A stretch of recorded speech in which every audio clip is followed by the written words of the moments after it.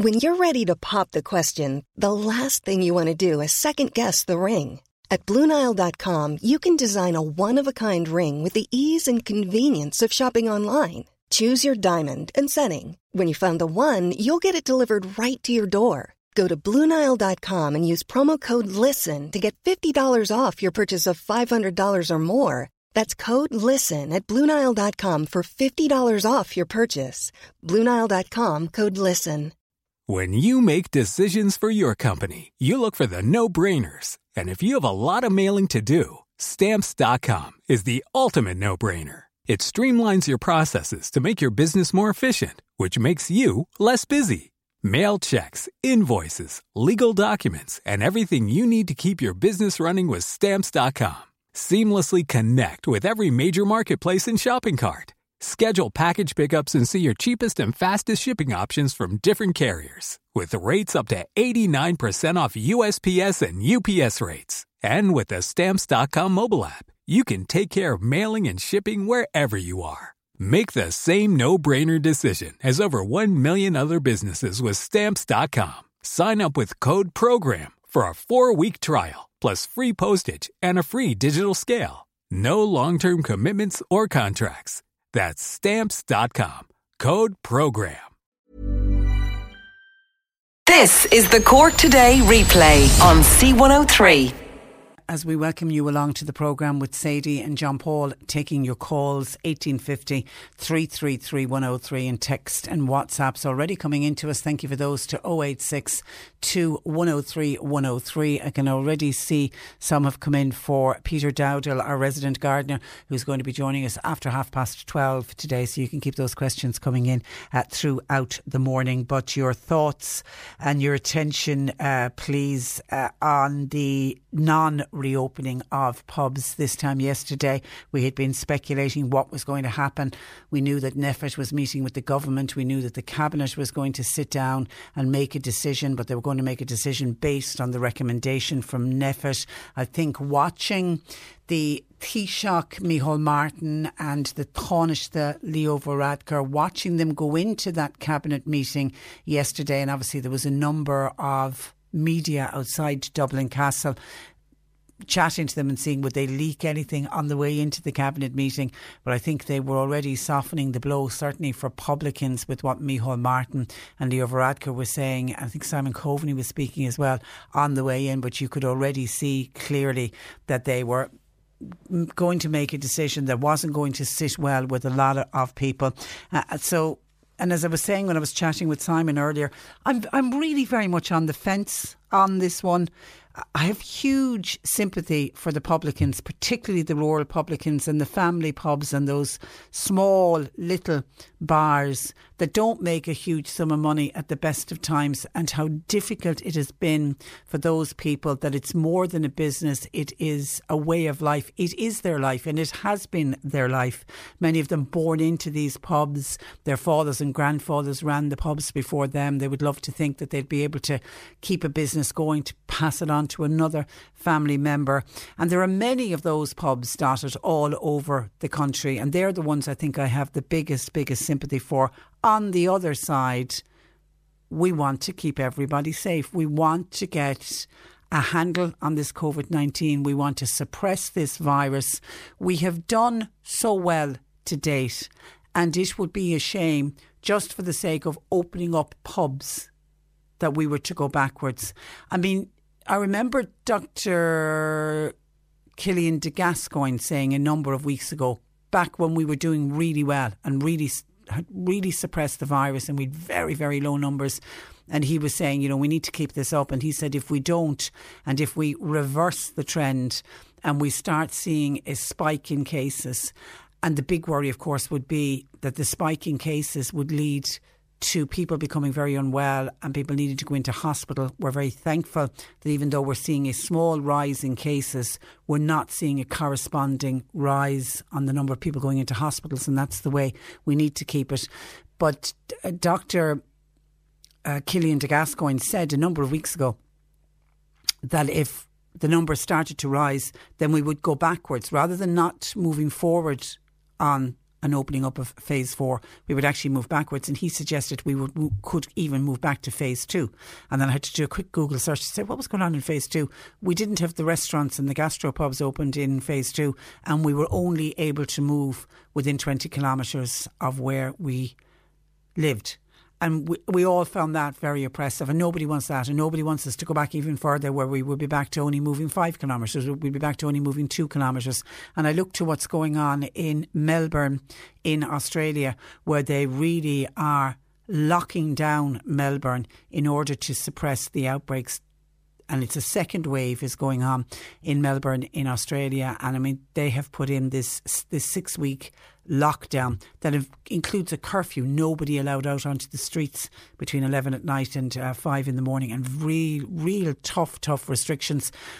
And you're thinking none of us want to go back to that. I think we're trying to get on with our lives as best as we can in our new normality. All right, everything isn't the same as it was, and everything won't be the same as it was for quite some time, at least until we have a vaccine. But life is certainly a lot better now than what it was, say, at the beginning of the lockdown. So things, while I'm trying to put a positive spin on it, while people are disappointed that the pubs haven't opened, it could have been a lot worse. And that's the sort of the way I'm trying to look at it in my own mind as well. Now, for the publicans to hear Micheál Martin say no guarantee that pubs will be allowed to reopen for this year, I mean, that must be just a devastating blow. There are 3,500 pubs who were getting ready to go back into business next Monday. That's now not going to happen. And the decision to stop the pubs reopening on Monday has been met with fury and despair, according to a lot of newspaper reports. But the ministers were told that ensuring that our children get back to school has got to be the top priority for the next few weeks.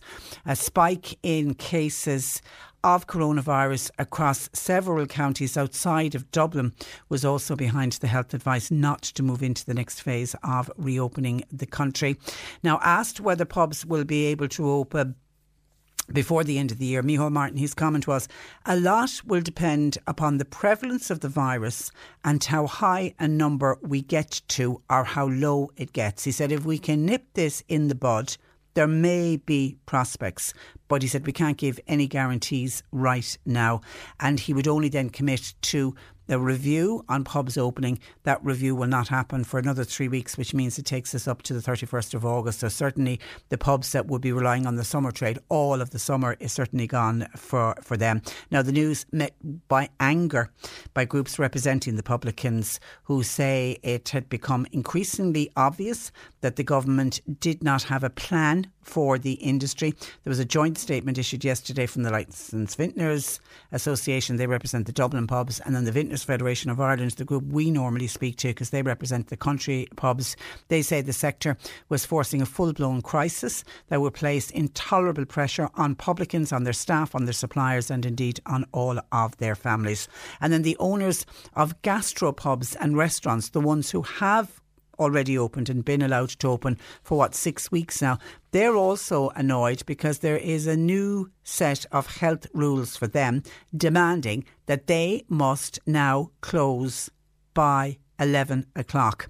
Restaurants and pubs were told that they need to adhere to, and in inverted commas, the spirit of the guidance that is in place. And that means that they are now going to have to close to customers at 10:30. Can't allow anybody else in at 10:30. They wouldn't be anyway, surely, if they're meant to be serving food. They shouldn't be having anybody rambling in at 10:30. So they have to stop serving at 10:30, allowing no customers in, and then they need to have all customers cleared out of the establishment by 11 o'clock. And that's according to a cabinet source on new regulations. And in fairness to NPHET, when NPHET said that they were allowing restaurants to open, they never envisaged that pubs, gastropubs, were going to open. So Leo Varadkar, the Taoiseach, yesterday said this 11 o'clock closing, he said that was, it doesn't, by the way, takeaways and that can continue. But he said the reason for it is they want to stop pubs or restaurants kind of operating almost as if they were pubs. And the fear is that there's a risk out there that some restaurants and gastropubs are moving outside of the spirit of allowing them to open. And there has been various video footage being shared from gastropubs rather than restaurants into the small hours of the morning, and you would look at them. There was one I certainly saw over the weekend, and I checked the date saying surely that wasn't this weekend, and it was Saturday night in a local gastro restaurant in the small hours of the morning, and it actually ended up looking like it was a small nightclub. Everybody was out dancing and having a jolly good time. So obviously something had to be done about that, so they've come up with this now, new rules, 10:30 the last time you can allow somebody onto your premises, and then everybody must be gone and out of there by 11 o'clock. Now the Restaurant Association of Ireland says now they're now in a bit of a tailspin over this. They now want an urgent meeting with the Taoiseach to discuss the rationale for the new guidelines, and they say, I quote, this is from Adrian Cummins of the Restaurant Association of Ireland, they say restaurants are now one of the safest social outlets in the country, and they say by closing restaurants at 11 p.m. he reckons you're going to drive people to impromptu house parties. So they now urgently want a meeting with the government to say what's going on here, explain these new guidelines to us.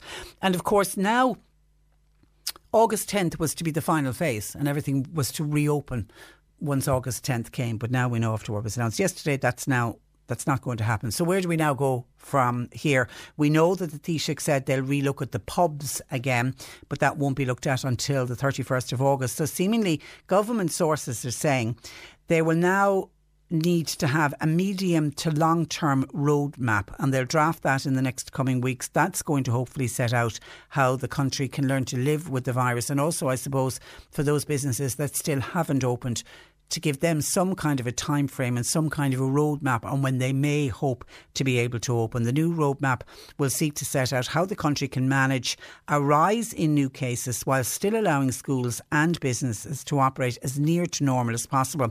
The new roadmap will obviously be developed by NPHET in conjunction with officials at the Department of the Taoiseach, and they're going to look to other countries who have opened up, and they'll look at places like Germany and Denmark, because they're interesting examples in that they've managed to open up their schools and their pubs.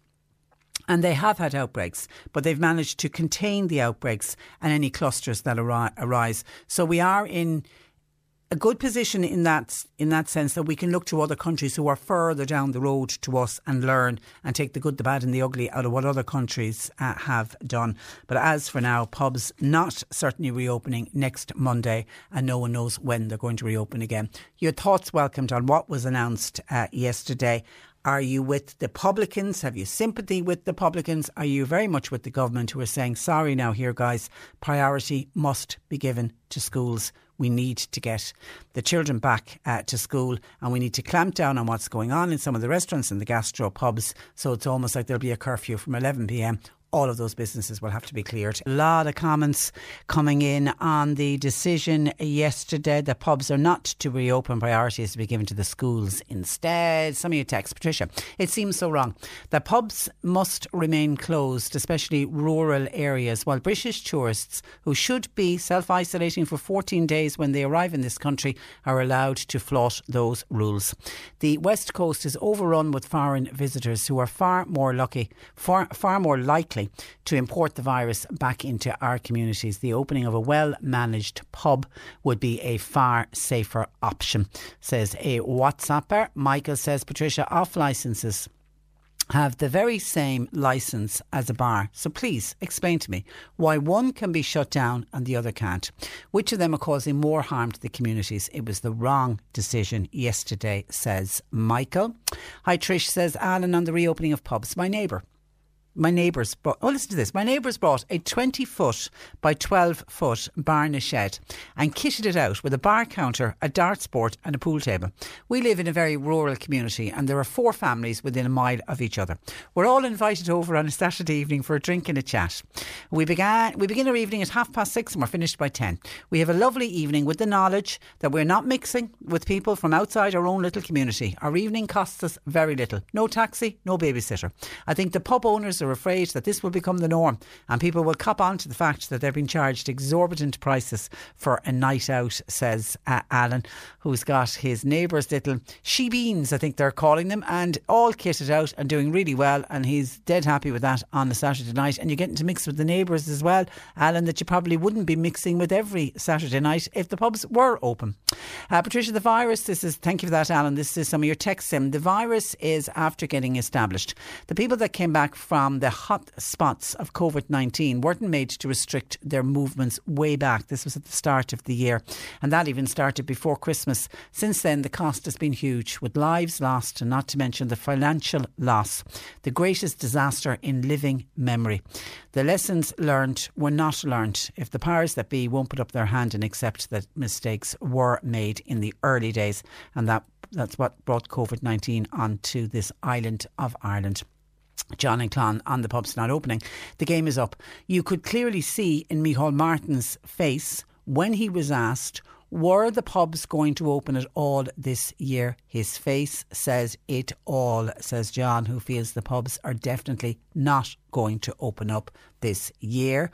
This is when I mentioned Melbourne in Australia, wants to know, are there flights going into Melbourne from all over the world? There are very limited flights going to Melbourne. I know there's 3 flights from Sydney every day, funny enough, going into Melbourne. But anyone who arrives in Sydney must not self-isolate, must quarantine for 14 days, and they are quite strict on their quarantining and self-isolating rules, much more strict. They don't just let people go away and say, off you go. They check up on people. They have people in hotels. They're very, very strict about their quarantining in Australia. Christina Mallow says, what have pubs got to do with children going back to school? In holiday areas, children are being taken into bars where food and drink has been served. No difference, really. John, thank you, Christine. John says, close down the off-licence and the house party pubs did not get a chance. All pubs marched down. All publicans need to start getting out on the street and marching and to highlight what has gone wrong with them. And just final one. Hi Patricia, I live in Mill Street and I went to Killarney last weekend for a day out. I took my girlfriend out for a meal. Well done. I could get a pint of beer with our meal, but this restaurant was right next to a well-known pub that was closed. How do the publicans feel about their next door neighbour being allowed to serve alcohol and yet they can't? It just is crazy. I feel that if and when the pubs are allowed to open, how many won't, as they will have gone bust. Thanking you, somebody who signs themselves as R. That is the real worry, and that's what we're going to be talking with the Vintners Federation in a moment. How many pubs will never reopen? There has already been a number of pubs who have already made the decision. They can't take the hit of having been closed. They're now 5 months closed at this stage. And certainly I think there will be publicans reflecting today. And if they are taking what Micheál Martin said on board yesterday, and if that gets into their head that they're not going to open for the rest of this year, then I think some will make the decision and decide to call it a day, and that will be it. And we will have, certainly I think when pubs do reopen, whenever it is, we will have less pubs than we have at the moment, for sure. 1850 333 103. Sadie and John Paul are taking your calls. Text or WhatsApp 0862 103 103. Fan sa Walcha, le C103. Tá COVID nídéag an seo in éireann agus camid ara a thuirt chun muid féin agus a céile a cosint. Anis tá plán na ceithre céimena ann le haig an tíre oscailt a ríist. Támid ag an tríú céim faoi láthair. Nuair a bhíonn suaimwe in éon áit fan gá bhéidir ar a laid ó gcuoine eile. Má tá sibh lastte agus a másc an phobal, bhéidir ar an mus nó an tréin, déon iirecht de ráig caithimh an támar fad. Cuidí an clúdaigh éadán le sceapa an vírus a laidú. Go háirithe ag gás daoine nachhuiile is acu go bhfuil sé orthú. Tá na siopaí agus Sipadorachta ag oscailt a rís le rialacha scara sosialta. Úsáid an dígárán ag an duras agus tóir ara lathain agus gona daoine eile sa siopa. Bígí masú. Anis tá cead agad taisteal timpeall an tír ach ná téir taisteal atá neamhríochtanach go háirithe thar lear. Tá na rialacha ag airthú ach fós tá sé antábhachtach go bhfuil tú ag míad a láb níos minice le galúnach agus isce. Tá an víris fós an seo. Fan sábalta déon clí leis na rialacha. Le Haid Tilla Ólis, Fan Lynn, C103. C103 brings you Farm Talk with John O'Connor, Saturdays at 10 a.m. and Wednesdays at 10 p.m. delighted to be back, and there's a lovely atmosphere here, and it's lovely to get out again. When you're at home on the farm, that's it, like you're pretty much in isolation anyway. So like the market is a great outlet for us and we just love it. Turn on Farm Talk with Dairygold's Post Calver Gold, a trusted partner for your peace of mind across the breeding season. Only on C103. For C103 photos, videos and more, follow us on Instagram and get a good look at what's going on across Cork. Search Instagram for @C103 Cork. Cork Today on C103. Call Patricia with your comment. 1850 333 103. And let's go back to where we started the programme yesterday by talking with once again with Michael O'Donovan of the Cork Vintners Federation of Ireland, who this time yesterday was on tenterhooks waiting for the government's announcement on the possible reopening of the country under phase 4. Good morning to you, Michael. Good morning, Patricia. Not the news you wanted to hear. How did you feel when you heard the news yesterday? I suppose deflated, frustrated and angry, I suppose, all of them rolled in together. And I suppose frustration is the biggest thing at the moment, Patricia, and like talking with a lot of our members last night, a fear is there now as well. As I said to you yesterday, the banks, the moratorium ends on the 31st of August, and like we're not open. It's being reviewed again that week, and like there's no guarantee that we're even going to open on that date now, following the Taoiseach's comments yesterday. So like it's doomsday scenario, because the summer is now gone for a lot of our members, and like a lot of the small family pubs around West Cork, East Cork, North Cork, they're not open for the summer, and like they won't have a cash reserve built up. And like this morning I would plead with the financial institutions and even the government to step in, because like a lot of those bars would have maybe personal loans or mortgages on the bars, and like it's just the financial stress of it now. It's just the mental issues for what's happening this week. It's just torture at the moment. Yeah, the stress levels for a lot of people now, it's going to be enormous. People are going to have to watch out, and I know as an organisation you're great to look out for each other, but yeah, you would have to think of some of, particularly as you say, the publicans that have a lot of loans attached to their businesses. Yeah, it is. Look, I said it yesterday. I think that I spoke to a publican on Monday, and he was crying on the phone to me. And like last night, I had actually 2 more publicans crying on the phone to me, grown men older than what I am, and like they don't know what's going to happen, in the coming months. And I think that's the biggest thing, Patricia. The unknown is the biggest factor. And look, I think the government last night, they nailed their colours to the mast, I think, a couple of weeks ago with the schools. And I think last night we're being used kind of as the yardstick for the public, to keep the public in check and reminding them. Each time, like 3 weeks ago, again now yesterday, it gives the public a warning that this is what can happen if you don't follow the procedures. And I think it's very unfair that the publicans are being used as the yardstick when we can't get open to prove ourselves. Because like if we were given the guidelines, as I said, we are one of the most highly regulated industries in this country as is. So like if we were given even more guidelines, we would follow the guidelines. And like to date, there hasn't been any, like even the Chief Medical Officer last night, the community clusters that are out there, they haven't been traced back to bars. And like that's the frustrating thing, that they still won't trust the rest of the bars to open and give us a chance to prove what we can do. And so many publicans as well, Michael, because in the hope that you would be reopening, have invested a lot of money in getting their pubs going on the guidance that the restaurants are following. I mean, we spoke with a number of publicans yesterday. They've invested a lot of money in the hope of getting ready. Yeah, look, I've spoken to, I don't know how many publicans around Cork I've spoken to in the last number of weeks. My wife kills me. She tells me I'm married to my phone at the moment. I'm no different, Patricia. Like I've spent in excess, I think now we've painted the bar, we've put in new floors, new toilets, buying in sanitisation, stations, perspex.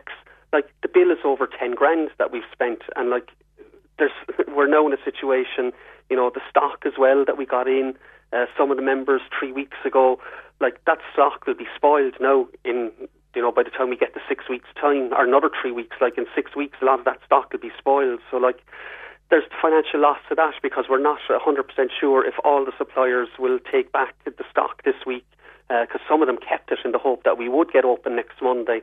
And like I have to say, to be fair to Heineken and Diageo, they've been brilliant so far in working with us and taking back stock, but some of the other small suppliers aren't in that financial, I suppose, position to be able to do that. So the publican is at the loss on some of those, on some of that stock. So it's just it's a very tough space to be in at the moment, to be in a publican's shoes. And like it's only if you're in the space that you can appreciate I think the stress that we're all going through at the moment. And even when Micheál Martin was pushed as to, when does this get reviewed again? And he said it will be 3 weeks' time. So that brings us up to the 31st of August. There's still a sense that there's no guarantee that you'll open on the 1st of September. No, there's not. Listening to him last night, that was probably, that's been the most frustrating thing of this. And look, Patricia, we totally understand that public health is the number one priority. A lot of the pubs that are still closed, the 3,500 of them, the vast majority of them are small family-run business. Like in my own scenario, there'd be, say, a son or a daughter, probably with the parents in the business.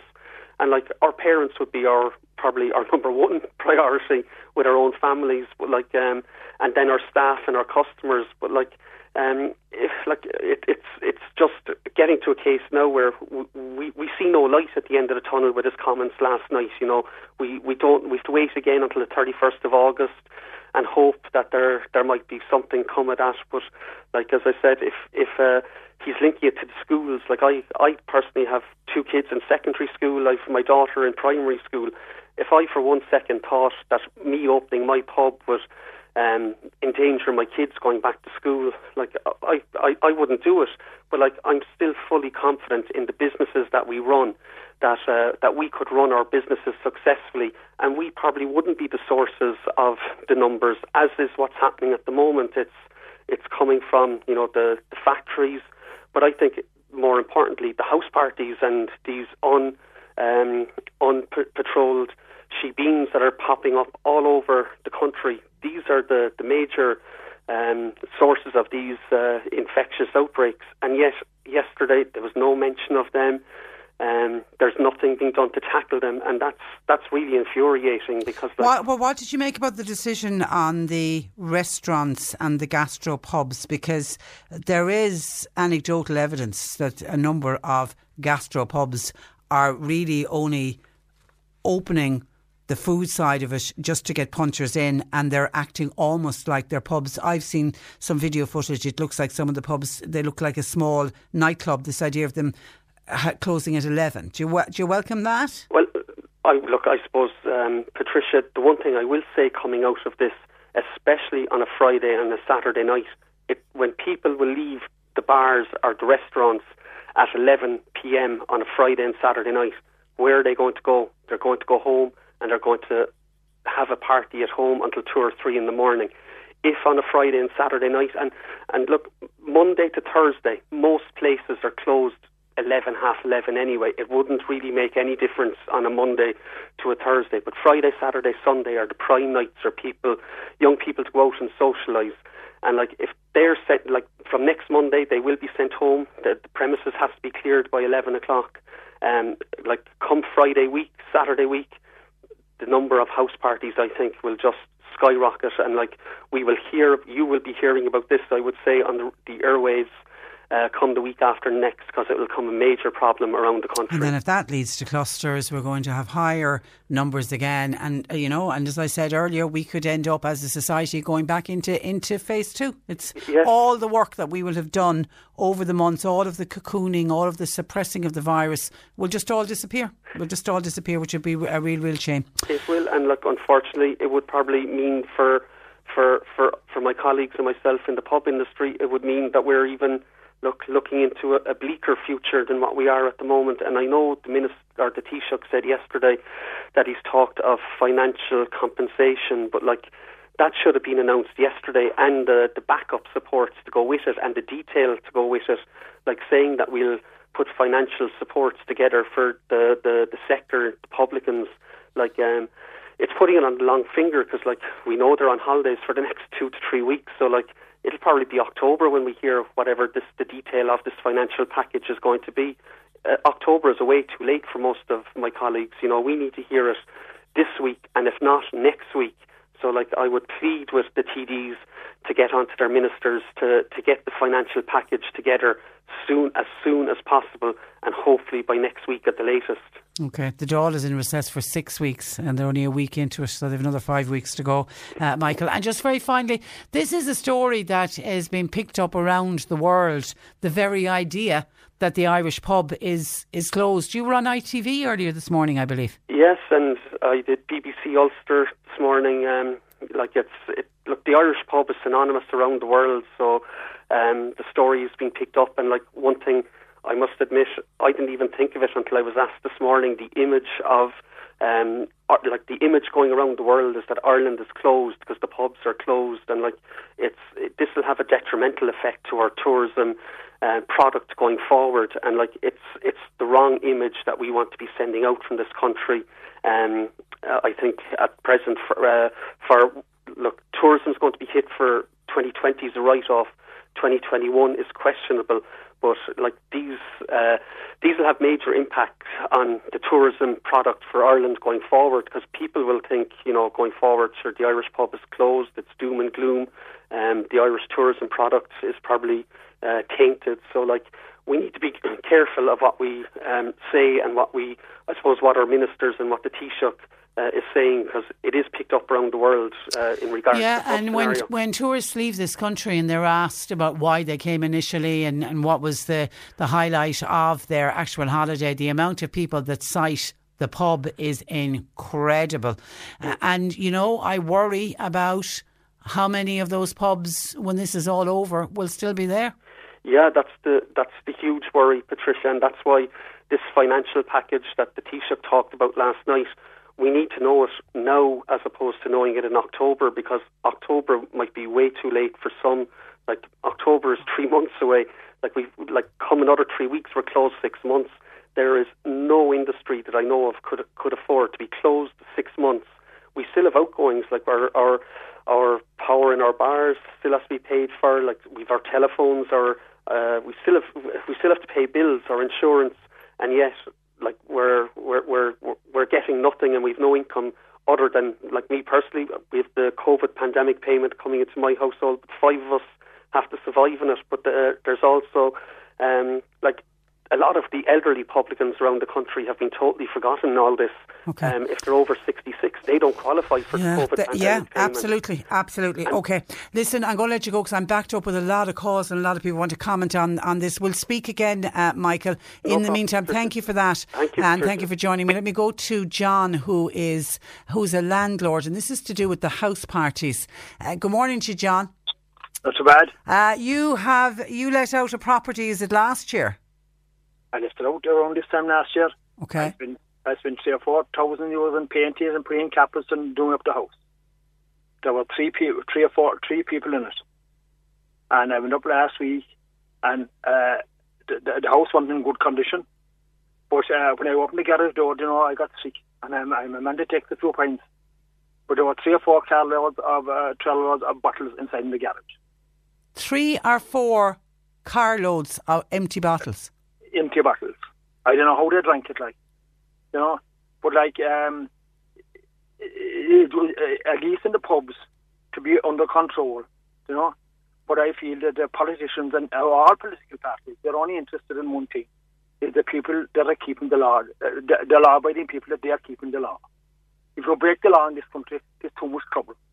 And it's too much trouble for the authorities to go into house parties, and very simple what to do. If a fella is in a house, if they ban the house parties, and if they're cutting it, and if they're drawing COVID payments of social welfare, cut it.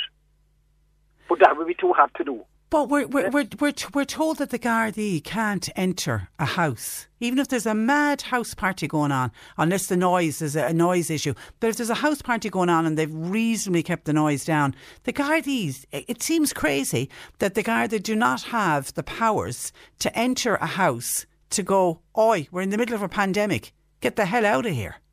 But sir, I mean, that's what I'm trying to tell you. They don't bother. They won't go to the trouble of making sure they have the power to go in and do it. They're making sure they don't do it. They look the other way when people break the law in this country. If you keep the law, then make sure you keep the law. Yeah, and I suppose they can put legislation in place. Yeah, and they could do that overnight if they wanted to. But I mean, going to a rural pub isn't about a drink. It's about having a chat with a fella, tell you a few lies and listen to a few lies. And, you know, and that's what it's about. Yeah. Come here, what state was the house in? It was bad. Is it? I did the whole lot of it repainted and the caps washed, the whole lot of left to be done again. But I mean, they talk about students and they're roaring about winter. There's plenty of money for drink in this country. There's a rake of money in the country, like. There are people, and even yourself, Patricia, you're on every day, they have money for this, they have money for that. There's no one question where they get the money for drink. They'll always find money for drink. But they get hit for nothing. They get hit too easy. All right. And if they went in a fella's house party and cut their, whatever they're drawing, to belong, start it out. Okay. All right, John, listen, thank you for that. And thanks for joining us. That's John, a landlord, 3 to 4 carloads of bottles out of one house. And that house was just rented for 1 year. 1850 333 103. Download the C103 app today and listen to your favourite shows on the go. Grab our podcasts and get all the latest Cork news on your phone, tablet, smart speaker and radio. We are C103. I see a lot of texts coming in. Keep them coming in. I promise I will get around to them. But I want to go to Sean O'Donovan. Good morning to you, Sean. Good morning, Patricia. Now, you'll be well known to our listeners as Fianna Fáil councillor for the Bandy Kinsale area, but this morning you're joining us with your publican's hat on. You only recently started to lease a bar in Crosshaven, isn't it?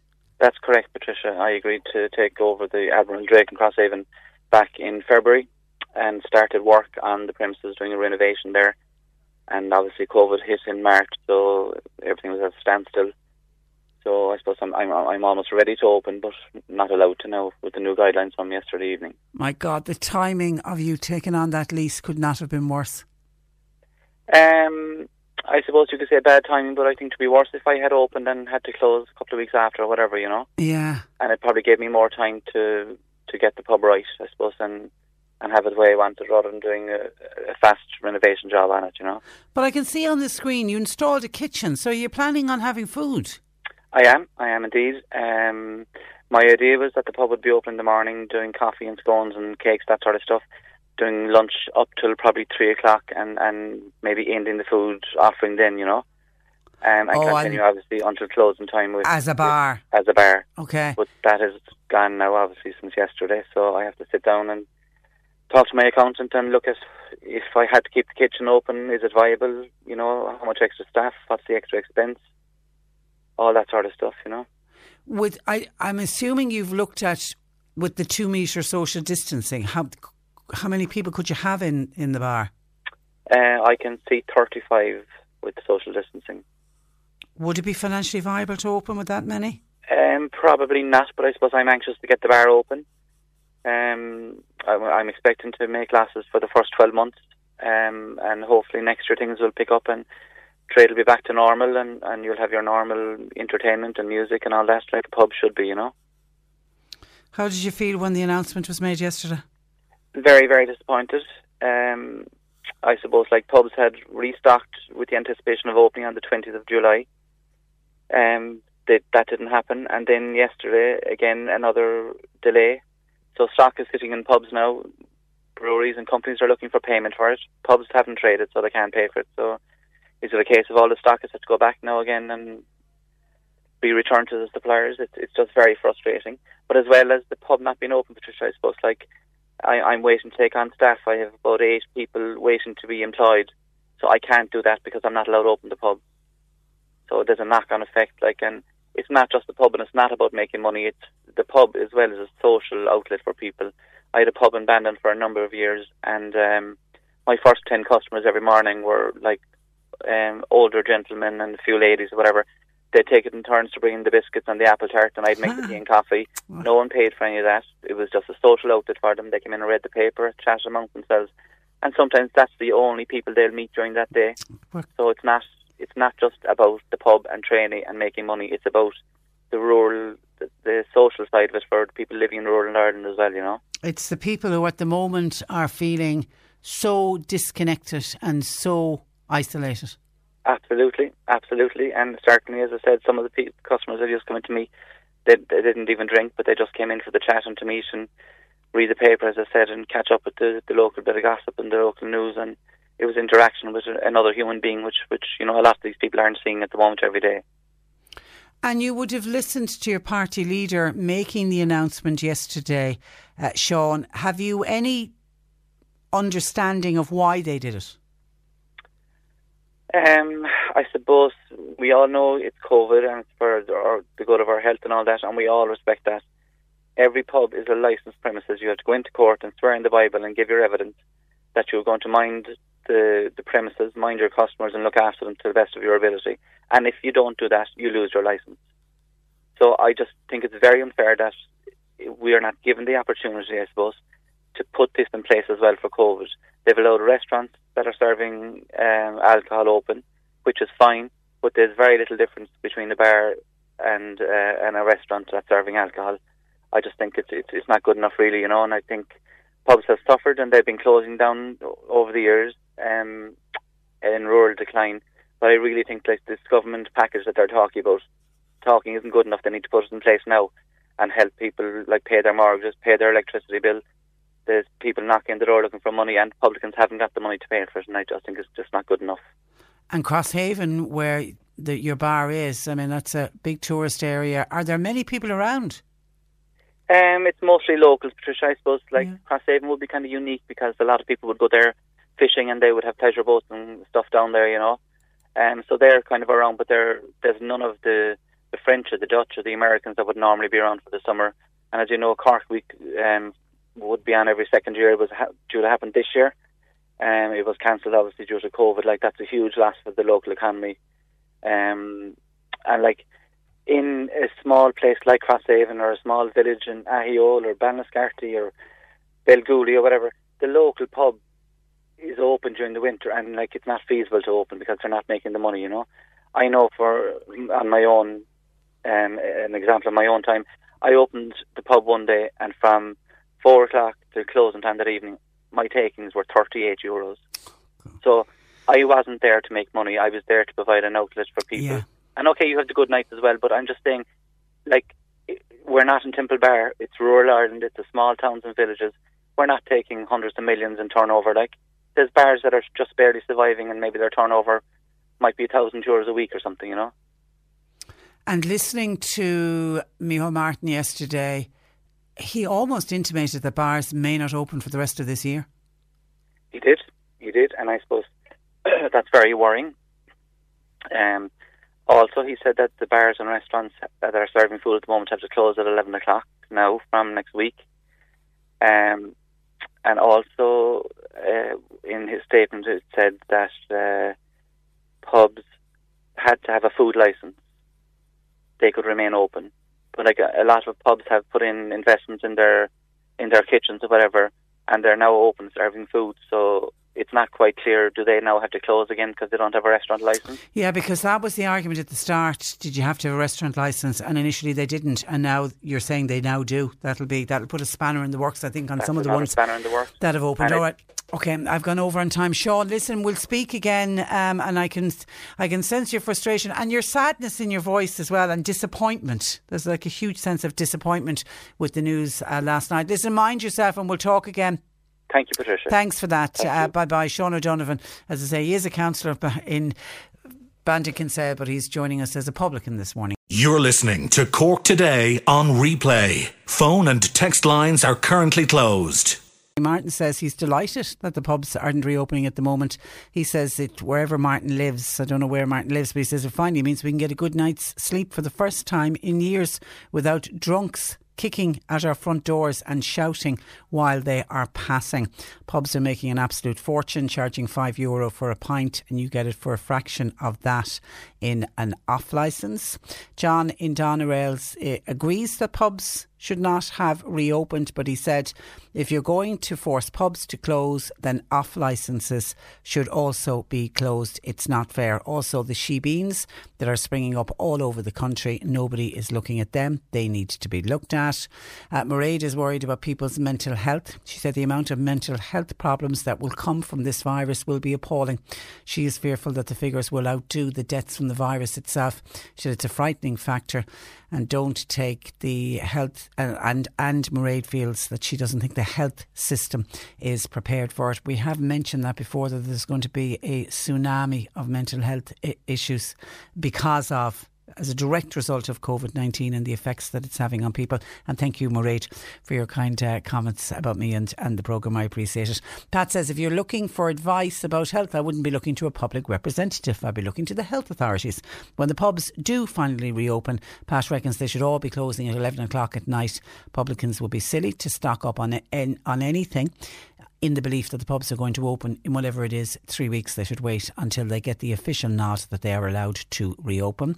Dennis says it's typical of politicians taking the easy way out by keeping the pubs closed, that they should be closing down the parties. And another caller says pubs are a hazard to people, causing disease such as alcoholism. Close the off licence, stop the parties. It contributes to problems with alcohol. Think of all those people at home with those people. How many drunk people have destroyed other people's lives? The pubs have been responsible for a lot of those problems. And actually, I'm going to stay on that theme because Mike has contacted us on kind of that very topic of alcoholism and the problems that alcohol causes to families. Good morning to you, Mike. Good morning, Patricia. You're a former publican, I believe. I am, and I'd love to, first of all, congratulate you on your programme, and second of all, congratulate you on the work that you do every day, not alone today. Thank you. But the point I was making is, it is real old Ireland again. Tis pubs today, tis farmers tomorrow. They want money. I never had the publicans on, and I was a publican myself, about the misfortune and the hurt and the pain that causes families down through the years. And I never heard them on the radio saying that we have to stop serving drink because of that. Do you know what I mean, Patricia? And would you, when you were a publican and when you were working behind the bar, would you have been aware of people coming in, handing money over the counter for drink, knowing that a family was suffering because of it? Absolutely, Patricia. And I'd be the first man to say up straight, sure, you take their money and at closing time at night, which varies from pub to pub, you put them out and you all are hoping for them to return back early in the morning. Like any publican that don't go along with them lines is telling you lies. Because it's a business. You're there to make money. It's a business. They want your money. And there's the old story. I won't say it on the radio. It is an old cliche. Patricians, they have your money and you have your... I won't finish the rest of it. Okay. All right. And you... And then... I think Ireland was running fine without the pubs. I know they have to open and things, and there's a lot of them open that shouldn't be open in North Cork. It is very hard. If I was there sitting down with you, we could have a right discussion on it. I'd say we could. And but it's also interesting. It's got a lot to do with our relationship, though, with alcohol. When you look at the statistics, looking at all of the months since the lockdown, we're only 8% down. Our drink sales are only 8% down. If you think about it, for 5 months pubs have closed, and yet our drinking is only down by 8%. If you look at the statistics, while we had the lockdown, we had no crime, no nothing, no drink driving, no accidents. And look at the statistic this week alone, look at all the accidents. But I think it's unfair in a way that some pubs are able to open and more pubs are not. They should be all closed. Yeah. The epidemic is all over. And why did you get out of the trade, the industry? I got out of the trade, Patricia, on my own issues, family issues, etc. And looking back at it, it wasn't for me. We'll leave it at that. Okay. All right, listen, thank you for sharing that with us. Look after yourself. like I say, congratulations, new program. Thank you. One outstanding program. You're very kind. You're very kind. No Thanks for that, Mike. Bye-bye. 1850 333 103. John Paul and Sadie are taking your calls. And I'm just seeing on a breaking news story, the Bank of Ireland is to cut 1,400 jobs. That's a bit of a worry for people in the banking industry. OK, back to some of your calls coming in. Margaret in Demamia. These are texts. My apologies, the texts. Patricia, when it comes to social distancing, when social distancing is in place, do you have to wear a face covering or a face mask? Margaret says, like, for example, in churches. Well, what Micheál Martin, our Taoiseach, announced last night was the wearing of face coverings in shops, supermarkets and shopping centres becomes mandatory from next Monday. And I think it's the very same fines that are going to be in place that are in place for public transport. They've been implemented on public transport for the last number of weeks. I think it's €2,500 and are up to 6 months in jail. You can be prosecuted if you don't wear your face covering. So from Monday, it's shops, supermarkets and shopping centres. And the reason for it is they believe that if you go into a shop, a supermarket or a shopping centre, you can't always guarantee that you are socially distant. When you're in a church, churches have been really, really good on the 2 metre social distancing. So I would say, my gut instinct would say no, Margaret. If you're managing to keep the 2 metres away, you might feel more comfortable wearing a face mask. I was out yesterday afternoon after the programme. I had a bit of shopping to do and I had my face mask on. Now, I have a tendency to take my face mask on and off as I go into shops and then when I come out. But I did notice there was a number of people out on the street walking around wearing face masks. So it really is an individual choice if you feel safer wearing one. And I don't know, we can check with some of the local churches. Maybe some of the local churches are asking people to wear a face mask. But if you think you can be in a setting and you can do the social distancing, you're going to be 2 metres apart and you're indoors, then as of now, the ruling says no, isn't mandatory for you to wear a face covering, but it is possible that you may feel a little bit safer wearing one. 1850 333 103. Let me know, others going in and to churches, are you wearing a face covering? Has there been any direction from your local parish priest about wearing face coverings? Let us know. We were talking with John, the landlord, who had rented the house to the guys, and when he went back in, the amount of, he said he nearly got sick when he went out to the shed, the amount of drink bottles that they had managed to amass in the year that they were renting the house. And can I just say, if you're doing that much drinking indoors, would they not just have gone to the bottle bank every so often and get rid of the bottles? Why would you leave them stored inside in the shed then for the poor old landlord to come in and dispose of? Just totally irresponsible. But anyway, that's an aside. This is a text to St. Trish. 2 lads in a house for lockdown. When they left, what was found? 400 vodka bottles at €25 each. It wasn't your cheap vodka. And there was also piles and piles of beer cans, drink cans. They reckoned whoever cleared out the property after these 2 lads left. Now, I'm assuming they'd people in for parties, did they? They reckon about €10,000 worth of drink, when you look at the empty bottles, had gone into that house. Dennis says, Patricia, the best thing ever for the pubs is to stay closed. We have a drinking culture in this country. We're known as the drinking Irish, and apparently the world now is laughing at the Irish because the world thinks Ireland is closed. Why? Just because the pubs are closed. It's time we, the Irish, took a long, hard look in the mirror and recognise alcoholism when we see it. We need to rebrand Ireland as a place to come to for some other reason other than to go to the pub and get locked. That's from Dennis. While Mary says, Patricia, I am broken hearted this morning for my son. He bought a bar 16 years ago and things have gone downhill for his little rural pub. He has a massive mortgage.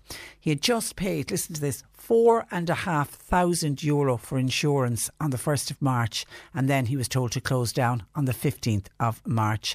I think, Patricia, he's on his knees. I'm extremely worried about his mental state when he sees a pub just a few miles down putting soup and sandwiches on as an excuse for food and getting away with it. It is just so disappointing. Now, I understand the reason and I know why NEFIT and I know why the government are doing what they're doing, but it's not fair right across the board, says Mary. Yeah, and it's your little boy at the end of the day, Mary, and I can understand your concern and your worries, and it's like what we touched on, this whole but is going to be a tsunami of mental health issues. So keep a close eye on him, Mary. And as I keep saying to people who are really struggling during what we're going through with this pandemic, that this too will pass and this time will pass, but it's just to get through it and to make sure everybody gets through it and that we leave absolutely nobody behind. 1850 333 103. More text in. The pubs that are closed, why don't they buy in a supply of pizzas or salads and then they could open? Now, I'm getting Sadie and John Paul to check up on this. Something that Sean O'Donovan said, that bars and gastropubs that have now opened, the ones that are opened and selling food, they now have to have a restaurant licence, because when it was decided that restaurants could open and bars that had restaurants attached could open, I remember one of the questions we were asking at the time was, did those bars have to have a restaurant licence? Because your bar licence is different to your restaurant licence. And initially we were told no, that a bar that served food, they mightn't have a restaurant licence, but they were known for serving food, that they could open. And that then, I think, opened the floodgates for other bars, some would say, to use a bit of initiative and decide, OK, we'll put some food on and we'll also open. But they don't technically have a restaurant licence. But according to Sean O'Donovan, with the directive that's coming from the Taoiseach Micheál Martin, bars that are open and gastro pubs and restaurants that are open must have a restaurant licence. Now, I'm getting Sadie and John Paul just to check in on the legalities of that, because it will be interesting if that is the case. Does that mean that all of the bars that are serving food and they're opened at the moment, will all of them be able to remain open? So we're looking into that at the moment.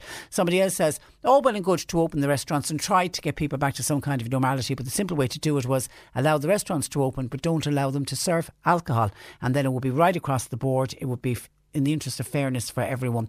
But I wonder, what business would restaurants do if you go down with that train of thought, and if they had decided at the time restaurants but with no alcohol, would they be getting the same number of people in?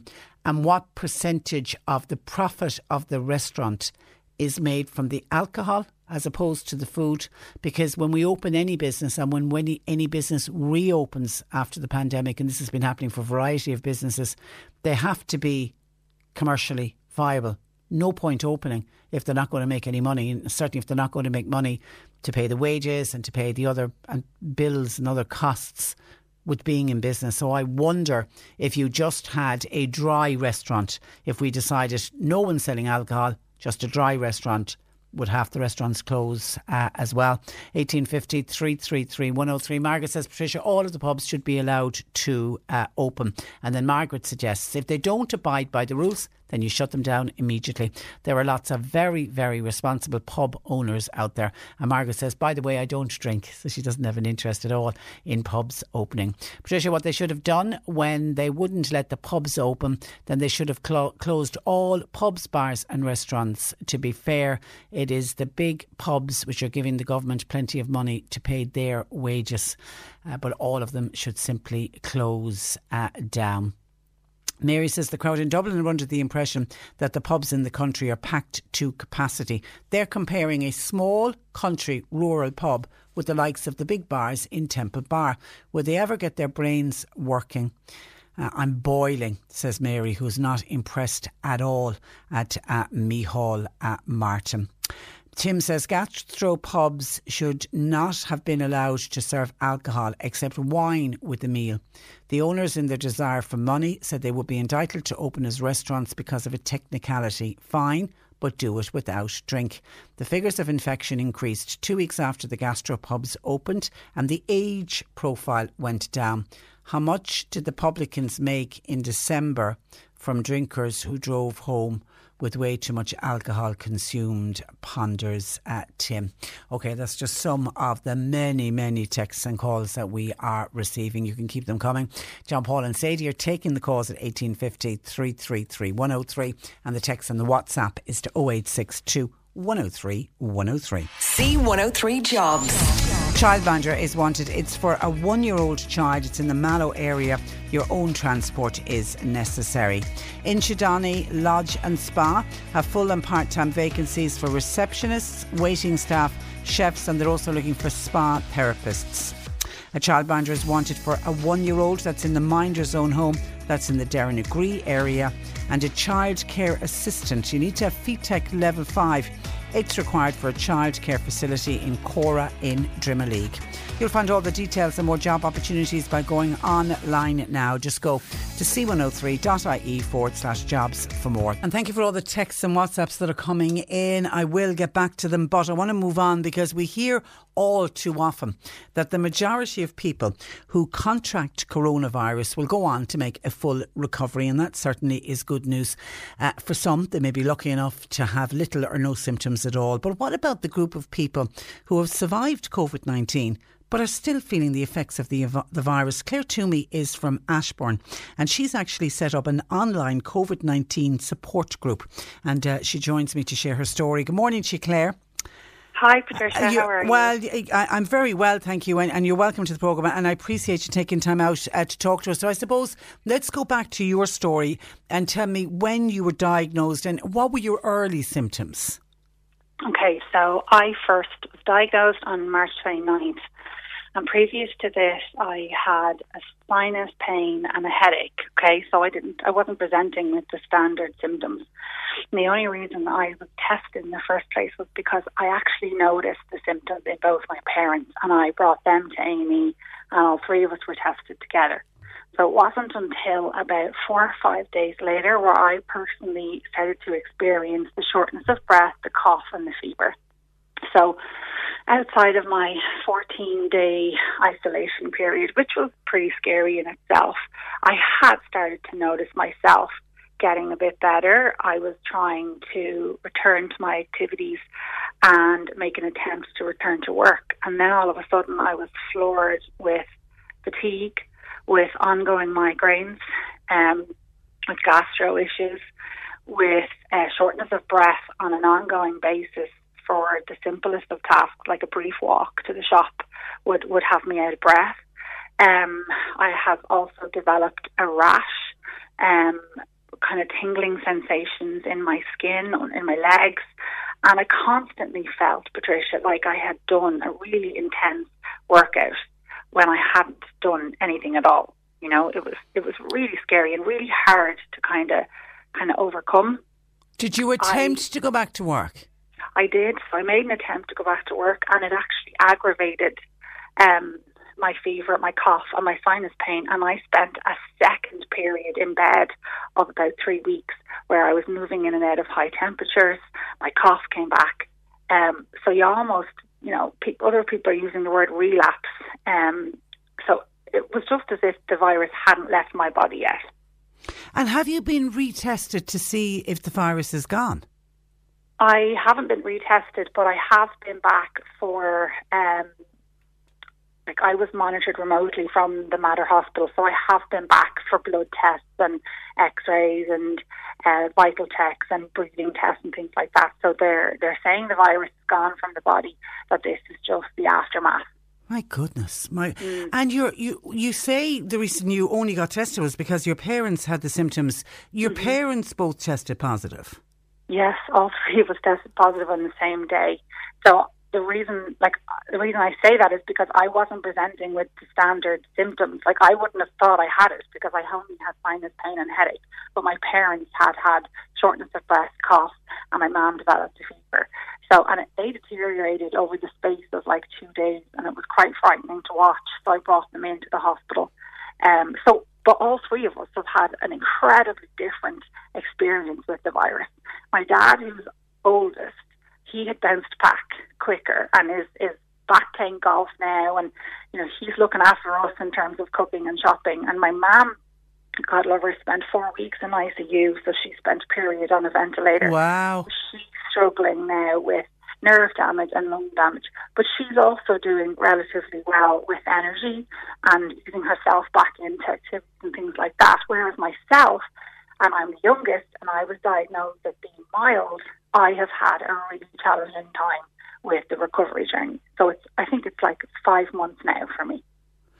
And then you explain to us why you decided to set up the support group. Excuse me. I can, God help you, I can still hear your cough. You still have quite a nasty cough. Yeah, it's not nice now. Is that constant? Is that cough always there? It's aggravated by talking, or if I go for a walk, things like that, or sometimes a trip up the stairs can result in a little bit of a coughing fit. So it's kind of sore, my body's tired coughing. And you have that constant exhaustion as well, yeah. that's almost like chronic fatigue syndrome, it sounds like. Exactly, like the fatigue is just phenomenal. Like, you think, and this is what I'm hearing a lot from other people I've spoken to. You think you're on a good go, you're thinking you're overcoming something, and then 3 days later you get smacked in the face and you've got to take to bed again, or you've got to, you're resting on the couch. At the moment, I spent the last 2 weeks trying to figure out a routine. So at the moment, I'm regulated quite well to the point where, if I go for a walk in the morning or if I cook my lunch, I'm taking huge gaps of sitting on the couch or resting in bed between those things so that they don't cause me to have a crash, as I've been calling it. And just to go back to the question you asked about the support group, so the reason I set it up was because, as I mentioned earlier, I was comparing myself to my parents' recovery, and I did have a couple of friends who had also contracted it, but their recovery was completely different to mine, and I was really fearful and confused about what was happening, because I would have seen myself as a very healthy person. I was very active pre-COVID, and I felt really isolated because everybody was starting to get back into work. The country was opening up again, and I was still stuck indoors dealing with symptoms and attending my GP nearly on a weekly basis. And I just believed that there had to have been more than just me. So I researched it, and I read a couple of articles from different countries, and I just took the initiative and decided to set up the group, knowing that I could very well have been left there on my own in the group, having that fear. But thankfully now, I think it's 4 or 5 weeks on, and there's 400 people in the group. And these people are from all over Ireland. They're from all different backgrounds, all different age categories, all different experiences with COVID, let's say at the start, in comparison to mild and moderate and extreme getting diagnoses. And now they are all still struggling to get back to their baseline, to get back to where they were pre-COVID. And are they all sharing similar symptoms and stories to yours? Yeah, absolutely. It's kind of like working off a peer-to-peer support kind of element. So people are introducing themselves when they join, then they share their story, and everyone else comments and responds back and says, yes, me too, I had that, or this happened for me like this, and this is what I did. Some people don't share, and that's perfectly fine. There's no pressure on anybody to share. But it's just this huge relief of you're not the only one. And nearly everybody in the group has said to me that they either thought they were alone because they didn't know anyone else who was still struggling to recover, or they hadn't spoken to anybody else who had contracted COVID at all. So, and I always say to them, I now have 400 validations that I'm not unusual. Yeah, it's not just. Yeah. And I'm sure you probably went through phases of people saying, would you ever copy yourself on and just stop being lazy and get out there? Sure, you're over it now, you're young. Look at your parents, they've done well. That must have gone through your mind at some stage. Oh, absolutely, Patricia. At the very start of the support group, somebody asked me, was there a stigma attached to it? And I kind of hadn't experienced anything at that point, because I really wasn't back out communicating with the outside world outside of my house. But I have had people and members of the group have shared this, that it has been really, really difficult for people to understand why we're not back on our feet yet, why we're not able to come and meet them like we would have met friends or family, say. And I had awful guilt about it, because both my parents went through a more horrific experience than I did. And I was quite upset and I really felt guilty is the best word to describe it, because I was like, why can't you recover over this, get over this? Yes, they seem to be doing a bit better than you, But from starting the group and meeting all these people, people are reaching out to me as well, sending me private messages who've seen the group or seen some of their friends talking about it, and people have said to me, look, I've had glandular fever, or I had swine flu, and it took me 6 months to a year to get over this. you know. Yeah. And Patricia, that honestly, that moved me forward so much, knowing, okay, I can come back from this. I just have to be patient right now, and I have to look after myself. Yeah, let's just give you some hope, because my next question was going to be: has any doctor been able to tell you or any other members of your support group when life will return to normal for you? So I've been very fortunate. My GP is amazing, and his service has been incredibly supportive. And as I mentioned earlier, I've been in and out of the Mater Hospital in Dublin. So they have been, you know, they said to me, you need to give yourself permission to rest, okay? Because you are trying to get back to where you were, and you're, you know, some people have kids and people that are relying on them and jobs that you want to get back to. So you do feel pressure.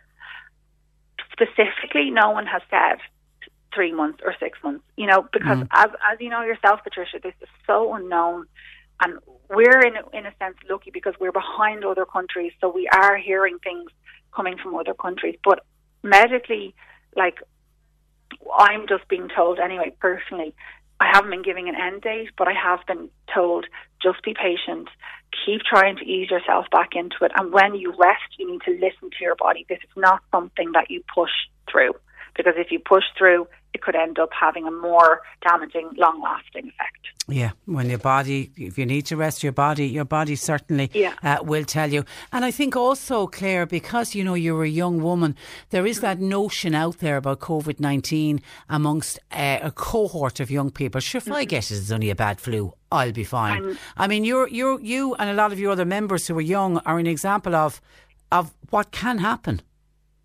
Absolutely, Patricia. Like, as I said, I was very healthy pre-COVID. I was hiking, I did yoga every day, I see fam. I did not see myself as being someone who would catch it, because we were being told it was really only for people who had underlying conditions or people, the elderly. But I caught it, and I had a horrific experience with it, and I don't want to catch it again. And it's not a flu. It is so much more than a flu. And I know that I've spoken to people who have been asymptomatic, or people who have had less challenging experience than, say, myself or other members of the support group. But you don't know how it's going to affect you. You know, that's the thing. And the other thing is that you can't see it. So you might be asymptomatic, you might be carrying it, and you might be communicating or mixing with other people, and you don't know that you're giving it to them. And I think that's the most, like, we have to assume that everyone can get this. You know, like, as the latest figures are showing now, most of the cases are under 45 years of age. Yeah. So a listener wants to know, does Claire know how she or her parents picked up COVID-19? We had to take part in contact tracing ourselves, and we were on the receiving end of contact tracing. So, there's assumptions you can make and connections, but at the end of the day, at this point now, I just don't think that matters anymore. Because I feel like it's everywhere. And, you know, I also feel sometimes that people could, when people ask, like the public, if they ask you that question and you're able to pinpoint it, then people might think, oh, that's okay, it was over there, I'm not going there. Exactly. But I don't think it works like that, and I don't think that's helpful, you know, because you don't know where it's going to come from. And we've seen lately, particularly with the new cases, how quickly it spreads, you know. I heard one of the World Health Organization doctors say you treat everyone as if they're infectious when you meet them. And that's what we need to do. Listen, you do mighty work. Your support group is on Facebook. It's COVID Cases Support Group. Isn't that it? Yeah. If people want to join, if people want to sign up and find out more. You look after yourself, Claire, and I really do appreciate you taking time out to talk to us today. Well, thank you so much, Patricia. I actually have Cork roots. Have you? My dad's family are from Newtown Chandram, so it's a pleasure to speak to you guys Great today. stuff. And Newtown Chandram, it's a great hurling spot. Yes, they're all hurlers, yeah. Listen, you take care of yourself, and our best wishes to your parents as well. Thanks a million, Claire. Thank you so much. Good morning to you. Patricia. Bye-bye. Bye-bye. What a lovely lady. That's Claire Toomey from Ashbourne in County Meath. COVID Cases Support Group. If you are like Claire, or you've got a member of your household who have recovered from COVID-19, but yet they haven't recovered. They're still suffering symptoms from it. Check out their support group. By the way, a couple of people are asking, how did Imelda's daughter get on? Remember, Imelda joined us yesterday on the programme with her daughter with the fracture and she couldn't get the leg strapped up. She's going to be joining us after 12, so we have an update on a young Aisling and how she's getting on with her fracture. Now, this year, the Inchydoney Inshore Lifeboat is celebrating its 50th anniversary. And while there may not be any major event planned to mark the occasion due to COVID-19 restrictions, we can't let the moment pass without highlighting and honouring this great service on our programme. Trailock O'Donovan is with the Inchydoney Inshore Lifeboat, and Trailock joins me. Good morning to you. Good morning, Patricia. You're very welcome. I suppose take me back 50 years, 1970.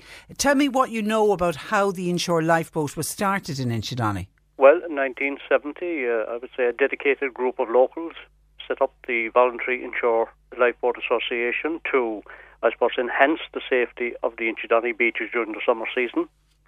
The service is a major contributor, I would say, to the achievement of the blue flag and green flag status annually for the beaches. The service works in cooperation with the County Council lifeguard system, which commenced, to my knowledge, back in the mid-1960s. Oh, so the lifeguards were already in place, and then they saw the need to have this inshore lifeboat. And it's an inflatable boat. Oh, yes, it's fully RNLI approved. To date, we've had 5 boats. The original one was kept on the rocks and manned by volunteers from the committee who trundled it down over the rocks to the beach when required. Since then, we've had great cooperation from Cork County Council, where a concrete slipway has been erected, and the boathouse has been incorporated into the new lifeguard hut. So it makes it much easier if and when you do need to launch. Effectively a professional service now. You mentioned the RNLI. While you work in close cooperation with the RNLI, you're a different group to the RNLI. Oh, we are. While we work in cooperation with them, we're a complete local voluntary group ourselves. And how is it funded then? Well, our funding largely has been for years through a beach collection and an annual beach collection and an annual churchgate collection. Now, unfortunately, this year, due to the COVID, we don't have a beach collection and we don't have a churchgate collection. So we have, as well as that, over the years, we've had numerous contributions from sporting groups, voluntary groups locally, have all helped out. We had a number of fundraising events ourselves, dances and so on and so forth in the early years. But we're, to try and help out this year with the situation, we've set up an I Donate website. Okay. If I could read it out for you. Please do, yeah. It's www.iDonate.ie/Inchydoney Lifeboat. Okay, and we'll share that on our social media. We would like to thank to date. We've had a number of contributions to it already, and thank those people who've done that. Okay, all right, and because it is so important, because Trailock, lives have been saved because somebody had the foresight 50 years ago to put that inshore lifeboat in place. Well, absolutely, and I mean what we've always looked at here and thought of the lifeboat service. It's the lives that have been saved where a dangerous situation could have developed, and the fact that the boat is on duty and can get to a potentially serious problem in a matter of half a minute. How many situations have been saved that would otherwise have ended up in tragedy? Absolutely, absolutely. Are you busier this year because of staycations? Well, we're as busy as I would say normal. The weather has been great, and there's a lot of activity around the beach at the moment. And the other thing I would like to mention is that this year, and for the last number of years now, there's been a great growth in the number of water sports taking place on the beaches. Yeah, anytime I'm down in Inchydoney, the amount of people out surfing is always fantastic to see. Absolutely. Fantastic. And then the lifeboat is in more demand for that. Yeah. Could I mention, going back to the 1970, I just want to mention one person in particular. All the members, to the best of my knowledge now, of that original committee have passed on now. The one person who remains, Colette Murphy of the former Inchydoney Hotel, was treasurer in 1970, and she continues as treasurer today. Oh, what a woman. What a woman. What a woman, Colette Murphy. Now, it's unfortunate because of COVID-19. I mean, I assume you were planning on having something to mark the occasion. Oh, yes. We had planned a date here on the 29th of March down here in the Inchydoney Lodge and Spa. Unfortunately, the hotel was closed. We had to postpone that. But we will, when the restrictions are lifted. Next year, please God. Or next year, please God. Yeah, yes, absolutely. yeah. But we will celebrate it. We will bring out an information leaflet tracing the history, thanking all the people, all the voluntary groups, all the different organisations down through the years who have contributed to us. We want to mention and thank all those. Okay, and we want to thank everyone whose lives have been saved, and just the peace of mind, Trailock, that you get when you're on the beach, knowing that the lifeguards are there, and as backup to the lifeboats in Inchydoney, we've got the inshore lifeboat. Absolutely. Yeah, absolutely. It's fantastic. Absolutely. Listen, you mind yourself, and thanks a million for joining us on the programme this morning. Pleasure. Thank you. Good morning to you. Bye-bye. Trailock O'Donovan on behalf of the Inchydoney Inshore Lifeboat. Can we congratulate them all on celebrating their 50th anniversary? You're listening to Cork Today on replay. Phone and text lines are currently closed.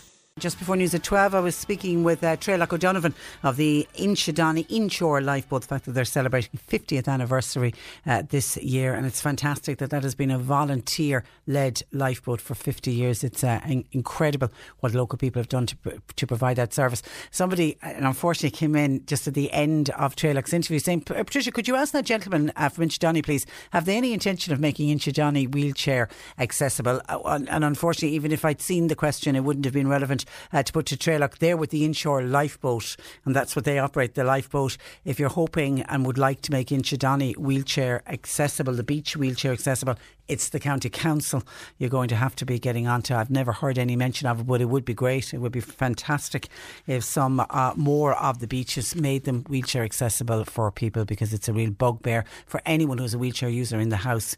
It can really stop families going to the beach. Now, talking of families, let me go back to Imelda, who joined us yesterday from Whelan. Good afternoon to you, Imelda. Hello, Patricia, how are you doing? I'm doing very well. Now, you, just to remind listeners, you joined us yesterday because your daughter Aisling had a fracture. That's right, yes. And your problem was? I couldn't get anyone to do anything for me. I got an MRI, got x-rays, and they were saying there was nothing. Well, it showed up on the MRI, but it didn't show up on an x-ray. And I just wanted somebody to help me strap up her leg. And I've been very lucky because I got lots of help. Good. And I've got her on a boot now, which I got picked up from a lady in Mallow called Claire. Yeah, great. Who you have been talking to. She's making masks. She is, yeah. Bought some lovely masks off her yesterday. Did you? Well done. And we got crutches from Carmel, another lady here in Whelan. Brilliant. And we had a number of phone calls today, people offering us stuff. Now, what difference has all of that made? Well, Aisling has no pain for the first time in 2 months. Brilliant. She's walking around. No, she's not doing a lot of walking, but she's able to walk without having any. And I keep saying to her, "Are you sure you've no pain?" And she was saying, "No, nothing." So the boot is giving support. Yeah, and she's pain-free for the first time in 2 months. Great. And it looks like at this stage it's just, it needs to heal, but it's how long it's going to take. Well, the lady that gave us the boot said she had, when she fractured her leg, she said 6 weeks if you keep the boot on constant. Yeah. So to get her over the summer, and hopefully by the time she goes back into school, because is she a sporty little girl? Oh yeah, she plays camogie and football and rugby. It's funny how somebody recognised your voice and said that we need Aisling sorted because she's a great little camogie player. Somebody had said. So she's happy out, which is the main thing. All right, and we just want to thank everyone. And actually, you'll be delighted to hear, Imelda, the amount of people that have contacted us this morning saying, is there any update on Imelda's daughter? So a lot of people were thinking about you yesterday as well. The power of Patricia and the power of C103. Well, it's thanks very much. And it's the kindness of strangers that always comes to the fore for these things. That is great. The locals here now, they didn't realise we were in such a predicament. We're not meeting people much anymore. Okay. And the locals have been great as well. So. Tell Aisling stay off that bike, okay? Will she? Listen, mind yourself, Imelda, and thanks a million. Thanks very much, Patricia. God bless. Bye-bye. Just because I know, as I say, a number of people were on. So she's doing well. She's doing well. And please God, by the time she gets back to school, the boot will be off, the crutches will be off. She'll be back on the bike, don't you know? And she'll be back playing camogie and rugby. We wish her well. And thank you. Thank you to so many people who reached out yesterday to help Imelda and little Aisling. People are really, really good. OK, let me go back to some of your calls in. Willie in Glanmire was on. This is back to the pubs. No problem with the pubs not opening. But what is happening with testing in this country? Are people being tested when they come into this country? I don't think so. As everyone is being very careful here, but yet we're allowing every Tom, Dick and Harry to come into this country. So many people have been cocooning over the last number of months, yet we're allowing thousands into the country. Testing is the future to deal with this virus. Wasn't it mentioned last week that they were going to do random testing at the airport? Particularly for countries that we know that has high COVID-19 cases. Now, how you decide on the random testing? Flight comes in from, say, Barcelona, where we know there's a lot of outbreaks at the moment. And what do? Pick every 10th person and just test them? And what about the other 9 who don't get tested? And then testing in itself is only a snapshot in time, because we know with this coronavirus, you can be tested, and this certainly is the case for contact tracing. If you've come in contact with somebody who tests positive for COVID-19 and you're contact traced and you're told you now need to self-isolate for 14 days and you need to get tested, you get tested on day 1, which is called day 0. You can test negative on that day, and then you're called back for another test between day 7 and day 14. And 25% of people test negative on day 1, and when they go back for the second test between day 7 and day 10, they then test positive. That's why you're told to self-isolate for 14 days if you've come in contact with somebody who has tested positive. So even if we go down the route of randomly picking, or even testing everyone that flies into Cork, Shannon and Dublin airports, we would need to be testing them again. That's why we need those people when they come into this country, particularly from the countries on the red list, which is the majority of countries now. They need to self-isolate for 14 days to be absolutely sure that they're not carrying COVID-19 and they're not bringing it back into the country. And that goes for Irish people returning home from holidays, as it does from people coming in on holidays.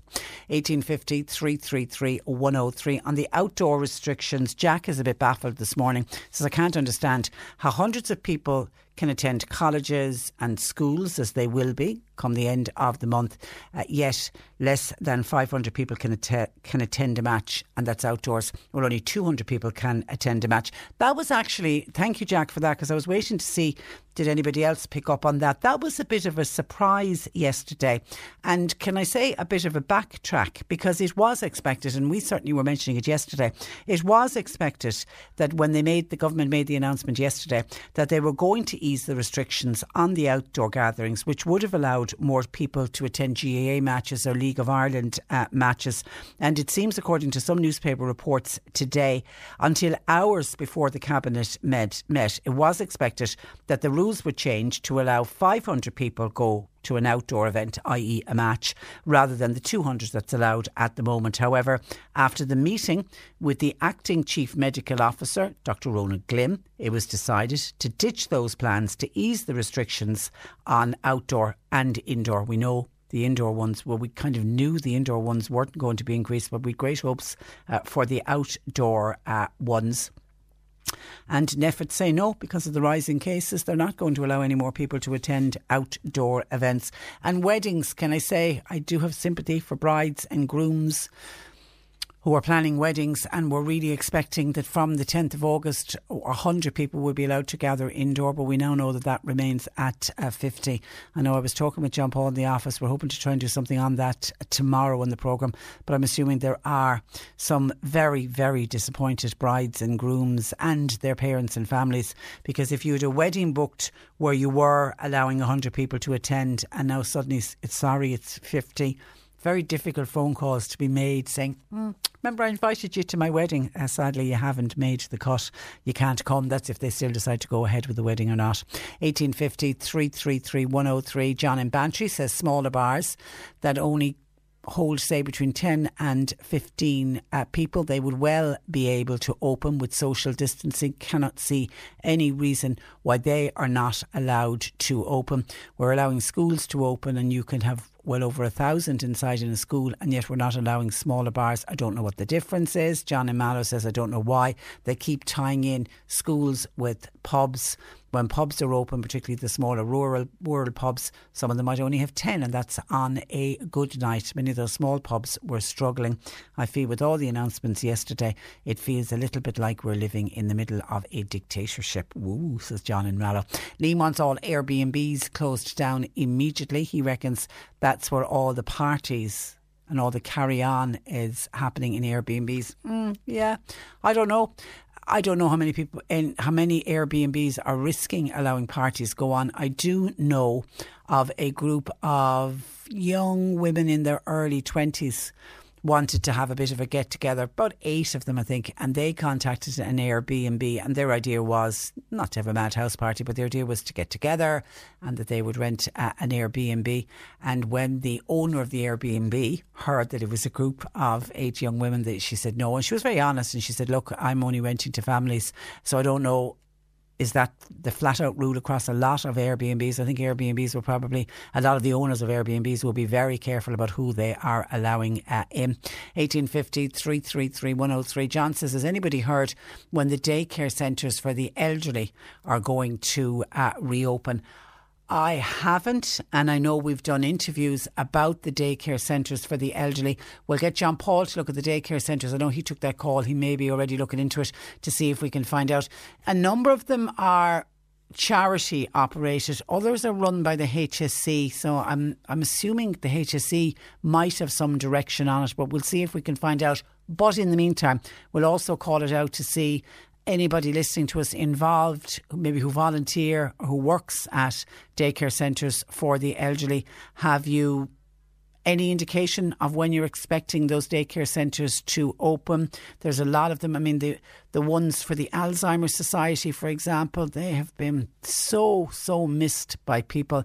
And the ordinary community daycare centres where elderly people would go for a day, a week and meet up with people in their community that they wouldn't see from one week to the others. A lot of people are missing out on those daycare facilities. Let's see if we can find out and get any information for you on that. We have already sent an email off to the HSE. We are awaiting a reply. Catherine says there's a family member of mine using the train every day to and from Cork, and there hasn't been a person on the train checking to see if people are wearing masks. Probably because, Catherine, there's 100%, from what I can gather and what I'm hearing, there's 100% compliance. People are just being really good. They understand the seriousness of it. If you're sitting on a train with random strangers, you need to have a mask on. I wonder, Catherine, the next question to ask your family member, how many people have been sitting on that train without a mask? Because I think people are almost now starting to report if they see somebody without a mask on. So I think a lot of it has been self-policed itself. They don't need, now if they find somebody, I know Irish Rail have been reporting people on the train if they can't get somebody to wear a mask, and we have had, and we've spoken about it on the programme, of the Gardaí getting on, stopping the train and taking somebody off who doesn't have a mask on. So I take it a lot of it is self-policing. Will it be the same from Monday in the shops? I wonder, will everybody just automatically from Monday, if you don't have a mask on in any retail, any shop, any supermarket, any shopping centre, you can be fined. I think the threat of the fine alone will make people wear masks. Joan says, I'm sick of listening to politicians on your programme. Not politicians, apologies, Joan. Publicans on your programme this morning. Think of all those people whose lives have been lost due to the virus. Will they ever be quiet, please, and stop their complaining? John says off licences are the big problem with all of the house parties. Close them and let the pubs open so that people can drink in a controlled environment. People should also stay in their own counties. If we stayed in our own counties like we did on one of the previous phases, John reckons we would be able to control the virus better. OK, and a quick look at some texts coming in. Tim in Youghal. Yesterday evening, my partner and I went to a pub with the expectations of having a meal. To our huge disappointment, the only food on the menu was pizza and pints. We availed of it as we were hungry, and we did also indulge in a pint. On looking around the bar, there was groups of young people who were drinking to their heart's content. On reflection of this, the only difference between that, we'll call it a gastropub, and other pubs was the pizza on the table. This is all so wrong. I praised the government for their handling of COVID-19. However, this is making a bags of the drinking situation. There could be another agenda here with the government, whether it is they are going to destroy this country. It's not as if we have fantastic climate to offer tourists. So I say goodbye to the tourist industry, especially for this year. And I'm very curious, and I'm going to try and do some research on it this afternoon on this, the restaurant licence. I wonder, does that pub have a restaurant licence? Because initially, when bars started to serve food in order to allow them to open up as a gastro pub, we were told back in June, this came from the then Taoiseach Leo Varadkar, who said the pubs would not need a restaurant licence in order to open up.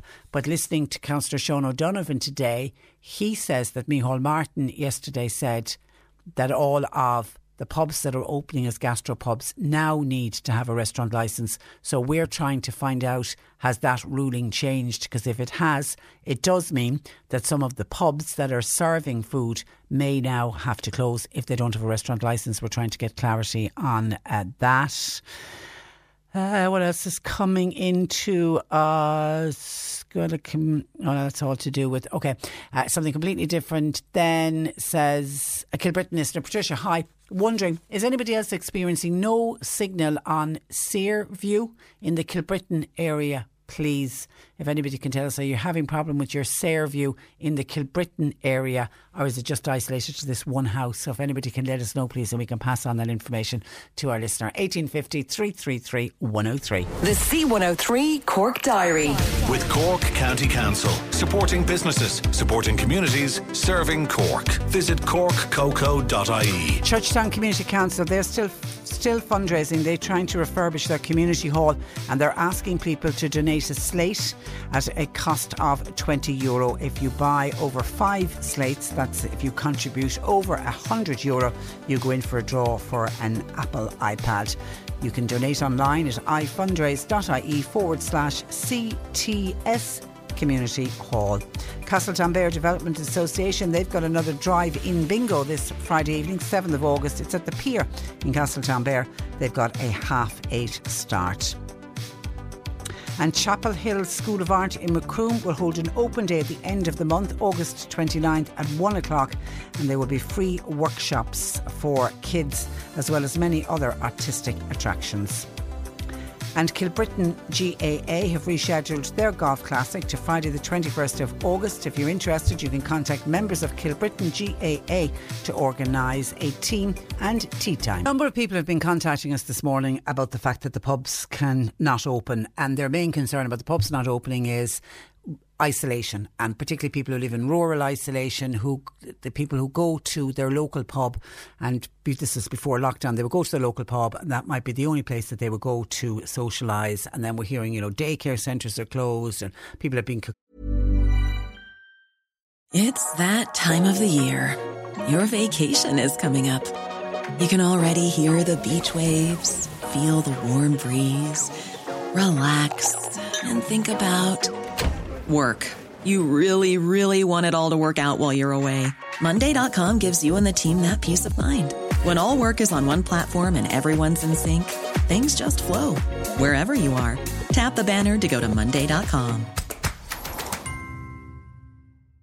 Ready to pop the question? The jewelers at BlueNile.com have got sparkle down to a science with beautiful lab-grown diamonds worthy of your most brilliant moments. Their lab-grown diamonds are independently graded and guaranteed identical to natural diamonds. And they're ready to ship to your door. Go to BlueNile.com and use promo code LISTEN to get $50 off your purchase of $500 or more. That's code LISTEN at BlueNile.com for $50 off. BlueNile.com, code LISTEN. When you make decisions for your company, you look for the no-brainers. If you have a lot of mailing to do, Stamps.com is the ultimate no-brainer. Use the Stamps.com mobile app to mail everything you need to keep your business running with up to 89% off USPS and UPS. Make the same no-brainer decision as over 1 million other businesses with Stamps.com. Use code PROGRAM for a special offer. That's Stamps.com, code PROGRAM. Cooning for so long, and where can people go if they don't want to drink? And now the pubs aren't there for them anywhere. Where can they go to socialise? Well, Coleman O'Sullivan in Iries contacted us about their little cafe in Iries. Good afternoon to you, Coleman. Good afternoon, Patricia. How's it going? I'm well, thank you. And thank you for contacting us about this. Tell me about your cafe. You opened it up, I believe, 3 years ago. Yeah, I opened up a cafe here in Iries 3 years ago, just on the tip of the village there, and a motorhome park the same week, actually. And all was going fine. I had a lady in there who had leased it out, but she packed it up and she had enough, I suppose, during COVID, you know. I don't blame her in no way, like other businesses. So I took it on myself to help my wife and another lady, Lorraine Shugru, in the kitchen. And we're lucky in that we're busy. We've been busy, we're lucky, we're open, we're delighted to be open. And the motorhome park, there's lots of people around. You know, we're trying our best managing COVID and everything else, but we're up and running and we're busy, and there's plenty of people around, as I say. And going into the cafe is more than just going in for a cup of coffee. It's the whole social aspect of it. Sure, it is the whole social aspect. And look, Iries Village, some people know, some people don't. Like, it's like any other rural village. It's a small little village with a great community. But, like, no pub just kills it. It kills it. It kills the atmosphere. You know, people walk around in the evening. It's like a touch of a horror film. There's nothing moving. There's nothing happening. There's just, you know, so a cafe like ours, we're open in the morning from 10 o'clock and we don't close until 9 or 10 or, you know, that's... Wow, that's a great... That's a huge service you're offering. Yeah, it is. We're going all day. Yeah, we're like, we have a great crew. We've great staff. We're very lucky. You know, we've great families and neighbours, and everyone helps out. And we're working our butts off here since we got open. But you know, it's paying off, and we're getting good reviews, and people like the food. And you know, once we get the food right and get it out, and we're getting lots of support. You know, from near and far, to be honest. And give us an idea of the type of food you're serving. We do everything from all different types of breakfasts in the morning, which are standard enough anywhere, and then it's like fish and chips. We get our fish locally here. All our food is local. Our fish is local in Castletownbere Co-op. It's one of our most popular dishes. We do the usual burger occasion, chicken burger. There's gluten-free stuff. There's Caesar salads, and then there's light bites. There's calamaris and pate dishes. We get our pate and some other stuff from an amazing restaurant in Castletownbere, the Bearhaven Lodge. You know, we get some stuff from them, and they're giving us a lot of help here, and it helps our kitchen a bit as well, you know. But we've a vast array of stuff like that, and usual coffee and cakes, all fresh homemade cakes here every day, from my own niece, actually, Lauren O'Sullivan. She's a young lady that's gone mad into baking, and brilliant. They're proving a massive hit, you know. So yeah, it's going great. You know, it's something I hadn't done before as such, like a cafe. Jesus, the hours are long, but I mean, look, the season we're in, the season doesn't last forever. We all know that. Yeah. In business. But it's good. We opened. But I love the idea that you are also at the same time using all the local produce. Yeah, we get as much as we can here locally, yeah, which is vital, really. You know what I mean? It is vital, and it's what helps it, and it's on our menu and it's listed and whatever, and it's great. It works better for everybody. You get better support. I mean, people working together, we all know it. Just everything works better when people work together, and that's what's happening here. And it's showing it, and people can see it. Like the face, it's Iries Rocks Cafe, and it literally is rocking every day. Well done. Well done. And the crack is good. We've a market here today. I started a market every Wednesday. This is the third Wednesday from 11 to 1 every Wednesday. A country market. There's about 12 stalls, and it's absolutely fantastic to see it after a flood of rain all night. Now we're so lucky that it dried off around 10 o'clock. And there's people here from everywhere, you know, and we're doing COVID management and traffic management here, and it's all working fine. It's all working good. And is that farmers market? That's new, is it? It's new. It's something I always wanted to do. We did it. We started it 3 weeks ago here, and I'm delighted I did it. It's flying. It's getting great support. It's like the best of Beara.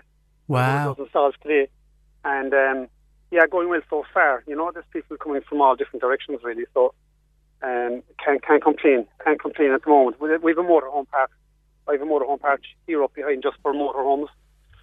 I opened that the same week that I opened the cafe 3 years ago, so that's obviously flying it. right now because there's camper vans all over the place. And where are the camper vans from? Where are they from? They're from every tip of Ireland. They really are. They come from everywhere. And we do a lot of marketing on social media. My wife does it, Hannah, fair play to her. And like they come here especially for the market. So a lot of them checked in yesterday. The weekends are busy. But they're coming from all over Barry. Like the staycationing is people are staycationing. People and of course, if you have access to a motorhome, it's probably one of the cheapest ways to holiday in this country. It is. Like they can come in here to Irish, stay here for 15 quid for the night, and they got all the services. Yeah, you know? It's unreal. And there's a cafe on site and a playground across the road, and the village is lovely. There's a lot of business in the village that are open. You know, so it's great that they're all here and they're supporting the local businesses in the village, which is vital in a little village like this. Absolutely. And many of those, weirdly enough, will probably be motorhome people who probably would have gone abroad on a normal summer. And instead, many of them. we have them, and they're going to go away, having seen Iries, going, what a beautiful neck of the woods West Cork is. Yeah. If you look up any of the Facebook pages or websites for Iries Raptor, Iries Motorhome Cafe, and just see all the great reviews, they love it here. Brilliant. They love the village, they love the welcome, and they will be back. Keep rocking it in Iries, Coleman.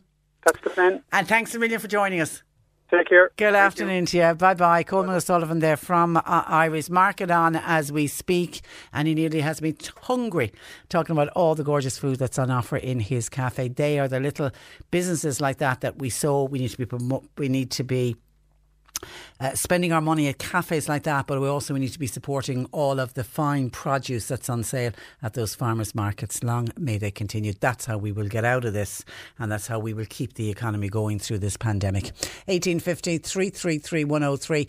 Get your gardening questions in. I can see gardening questions coming in to us already. Keep the gardening questions coming in because they're going to take a break, and coming up next we have Peter Dowdall, the Irish gardener, joining us. But before we do, just want to give a mention to a text that I did from Porrick earlier, who is looking for information from the Mitchelstown area. Can anybody help us with this? Porrick says, could I ask you listeners please, there is a 2-storey building which is hidden behind trees on the Mitchelstown side of the entrance of a farm on the Mallow to Mitchelstown Road. I am led to believe it was a school back in the 60s and 70s. Does anybody know the story or the history behind this building? Because a 2-storey school surely would have been very unusual back in the 60s, and that's from a Porrick. I instantly think of somebody like Bill Power, the well-known historian in Mitchelstown. If Bill is listening, he'd be the man who would possibly know, but maybe somebody else knows the building. Porrick is just interested in knowing the history behind it. It's a 2-storey building hidden behind trees on the Mitchelstown side. He says it's at the entrance of a farm, Mallow to Mitchelstown Road. He believes it was a school. Anybody have any information on that? 1850 333 103. Nick Richards plays Cork's greatest hits for your workday on C103. Get ready for greatest hits from Blondie. It was very wonderful to hear that sound again. Elton John. I honestly don't know how you did it. Bonnie Tyler. Yeah, as long as you have it done properly with a dermatologist. And Danny O'Donoghue from The Script. Ever since the first day we had dinner, we've just been the best of friends. Playing Cork's greatest hits while you work. Nick Richards. Weekdays from 1. C103. Follow C103 on Facebook. Gardening Join on us today. C103 Search with C103. Bandon Co-op Garden Centres in Bandon, Kinsale and Enniskeane. For top quality plants, advice and value, think Bandon Co-op Garden Centres. C103. And Peter Dowdall, the irishgardener.com, joining us. Good afternoon to you, Peter. Good afternoon, Trish. How are you? I'm doing well. We've had a very rainy morning, but the good news is the sun is going to shine this afternoon. I hope so. I told you it would shine, not last Friday, but the Friday before, because I was taking the day off, if you remember, and it did. It did. So positive thinking. That's what it's all about. Okay, straight into questions. This came in by email to patricia@c103.ie, and we sent the photograph on to Peter, and it is from Michael in Macroom. I've got an apple tree that hasn't flowered this year. I've attached a picture of same. There is mould/furry substance on the tree, as you can see in the picture. Any advice on what to do? From Michael in Macroom. Well, it's not actually mould, Trish, so it looks very like, and anyone who's had this problem on their apple trees before will will recognise it immediately. It's a thing called woolly aphid. So what that is, it's the aphid eggs as they're hatching. It's covered in this kind of woolly or mouldy like substance.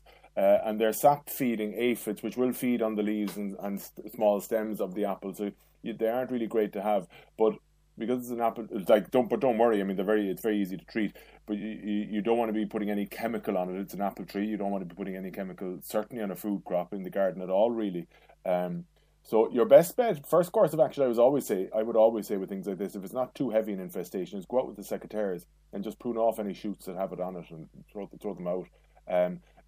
And that may well be enough. If that isn't enough, you could also try just a hard hose of water, and physically remove them from the tree, even with a brush if you want to go out. Again, if it's not too heavy and if that's practical, that is the most effective control you can get as well, to physically remove them from the plant as opposed to using chemicals.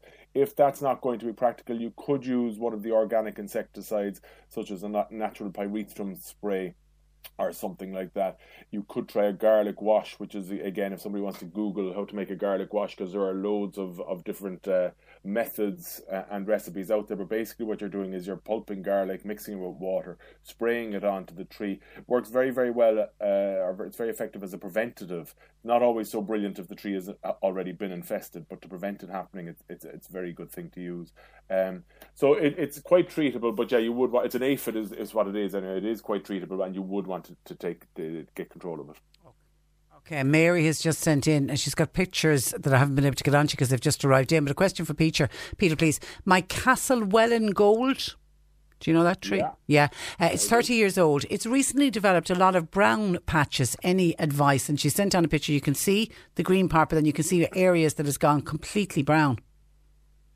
Well, Castlewellan Gold is, if you've ever heard of the Leyland palm, like most people will have, or Leylandias, well, Castlewellan Gold is the golden form of that. They do have a lifespan, really, and their lifespan is around 30 or 40 years. Maybe you might get 50 or 60 years out of them, but they tend to have a lifespan. So without seeing the picture, it's impossible to be certain, because a lot of them will develop brown patches. Well, it's less patchy, but it's more brown inside the foliage, if you know what I mean. In fact, they'll all go brown as you get closer to the stem, and the greenery is only on the outside. So if it's something like that, then it's quite normal. But no, this is on the outside. This is on the outside, clearly on the outside. Well, it is more likely a fungal problem. So which fungal problem, I couldn't say. There are several that'll attack it. Things like Phytophthora, things like that will attack it. Really, all you can do, and it's probably not going to be practical because it's 30 years of age or there or thereabouts, so it's not going to be practical to treat the whole hedge, but something like copper sulfate, prune off the infected growth, prune off the worst of it, and then drench that area and the soil directly around it with a solution of copper sulfate and water. Now, that's a broad spectrum fungicide, which I go on about a lot, Trish, but it is very, very effective. It's an organic broad spectrum fungicide, but it is also only something that should be used just once a year for anybody who is using it. It's not something you use freely, but use it once a year, and it can be effective. But I'm afraid I'm not going to hold out too much hope on it because of the age of the Castlewellan Gold. They can just begin to go, I'm afraid. Yeah, you've had great 30 years from them almost. Yeah. Okay, hi Peter. My tomato plants are blooming, and some are 6 feet tall. Except for blossom root rot, even on the lower settings. I've recently added lime. Should I stop growth now? And if so, how do I do that? I'm a kind of great believer when it comes to tomatoes, to let them do their own thing, and just pay in terms of stopping growth and pinching out. I'm a great believer in letting them do their own thing, but you do need to pay attention to the watering. So they said some are 6 feet high and some aren't quite, and it's got, what did they say, blossom root rot. Blossom root rot. Yeah, I'd say the word root there is a mistake. It should be blossom wilt or blossom rot, which is caused possibly by too much watering, over watering. So I wonder, and in which case, stopping the plant growth, so pinching it out at the top, which is how you'd stop it, isn't really going to help. Again, you go back to the go-to fungicide there, the copper sulfate, the organic copper sulfate, mix it with water, drench it on. But I would actually pinch off any growing tips or any blossoms that are showing any signs of the rot, and pinch them off and treat them with the fungicide. And you see, watering, I'm a bit hesitant here, because watering with tomatoes is it's a very fine line. You can't overwater them because you lead to things like this. If you underwater them, you're putting them under stress as well. So you've added lime. Like calcium is often a problem with fruit splitting and fruit not forming properly and leading to this rot. You should have enough calcium from the lime. So I'd say everything you've done is about all you can do, and just pay attention to the watering. I wouldn't be in a mad rush necessarily to stop the growth, no. Okay. Hi, Peter. Dabbled in vegetable growing for the first time with some simple lettuces, mixed variety, and some basil. Rain has blackened the basil yesterday. What can I do to rescue it? And when pulling the lettuce, do I simply put the roots into the compost bin, or do I leave the roots in the pot and cut from the stem? Okay, well, with the lettuce, it depends. If you're harvesting the whole head, so if it's like your butterhead or iceberg lettuce, and you're harvesting the whole head of lettuce, take the roots out and put them into the compost bin, and they'll break down in no time at all. If it's something like more like a salad leaf mixture, or your Lollo Rosso or oak leaf lettuce, where you can, or any of the cut and come varieties, where you just take the leaves as you need them, which is what I grow now all the time, really, because you never go through a whole head of lettuce before it goes off. So if it's them, you just prune off the leaves as you need them, and then when the plant bolts or goes to seed, then you would put it out and put it in the compost bin. So if it's a full head, yes, take out the roots. If it's not, if it's a cut and come variety, just harvest and leave the roots there. The first question was on basil, that it was getting very wet outside. Yeah, the rain had blackened the basil, was what the listener said. I wouldn't grow basil outside in this country, full stop. I would only grow basil indoors. It'll really only grow outdoors properly in the Mediterranean climates. Or if you remember 2018, it will grow well outdoors in Ireland in that summer, but not normally in Ireland. No, I have it on my windowsill in the kitchen inside, and it's great because you just take it off as you need it. It's very handy, and it's a great way to use it in a sandwich too. If it's growing nearby, you just pinch off a couple of leaves and put them in. But not suitable for outside, really. Okay, question for Peter, please. I've got oriental lilies, and I'm wondering, how do I store them over winter? I have them in pots at the moment. Do I take them out of the pots? Well, yes or no is the answer. I would take them out. Certainly, I wouldn't leave them in there forever. I would certainly be taking them out every couple of years, 2 or 3 years. But the textbook advice, yes, is to take them out every year. So it's probably finished flowering by now, the oriental type. So let the foliage, a bit like you would any bulb, a daffodil or a tulip, let the foliage and the stem die off completely. Let it go brown and die back. When that's happened, when the whole stem has gone brown, simply cut it off with a secateurs to ground level or pot level. Take the bulb out of the soil or compost that it's in, a bit of newspaper or some straw, something like that, just to keep it dry. So you want to store it then somewhere dry and cool over the winter. So greenhouses tend not to be ideal because they can get quite damp with condensation, but a garden shed or something like that, or even the attic, somewhere that's cool and dry, wrapped in a bit of newspaper, and then plant them out again.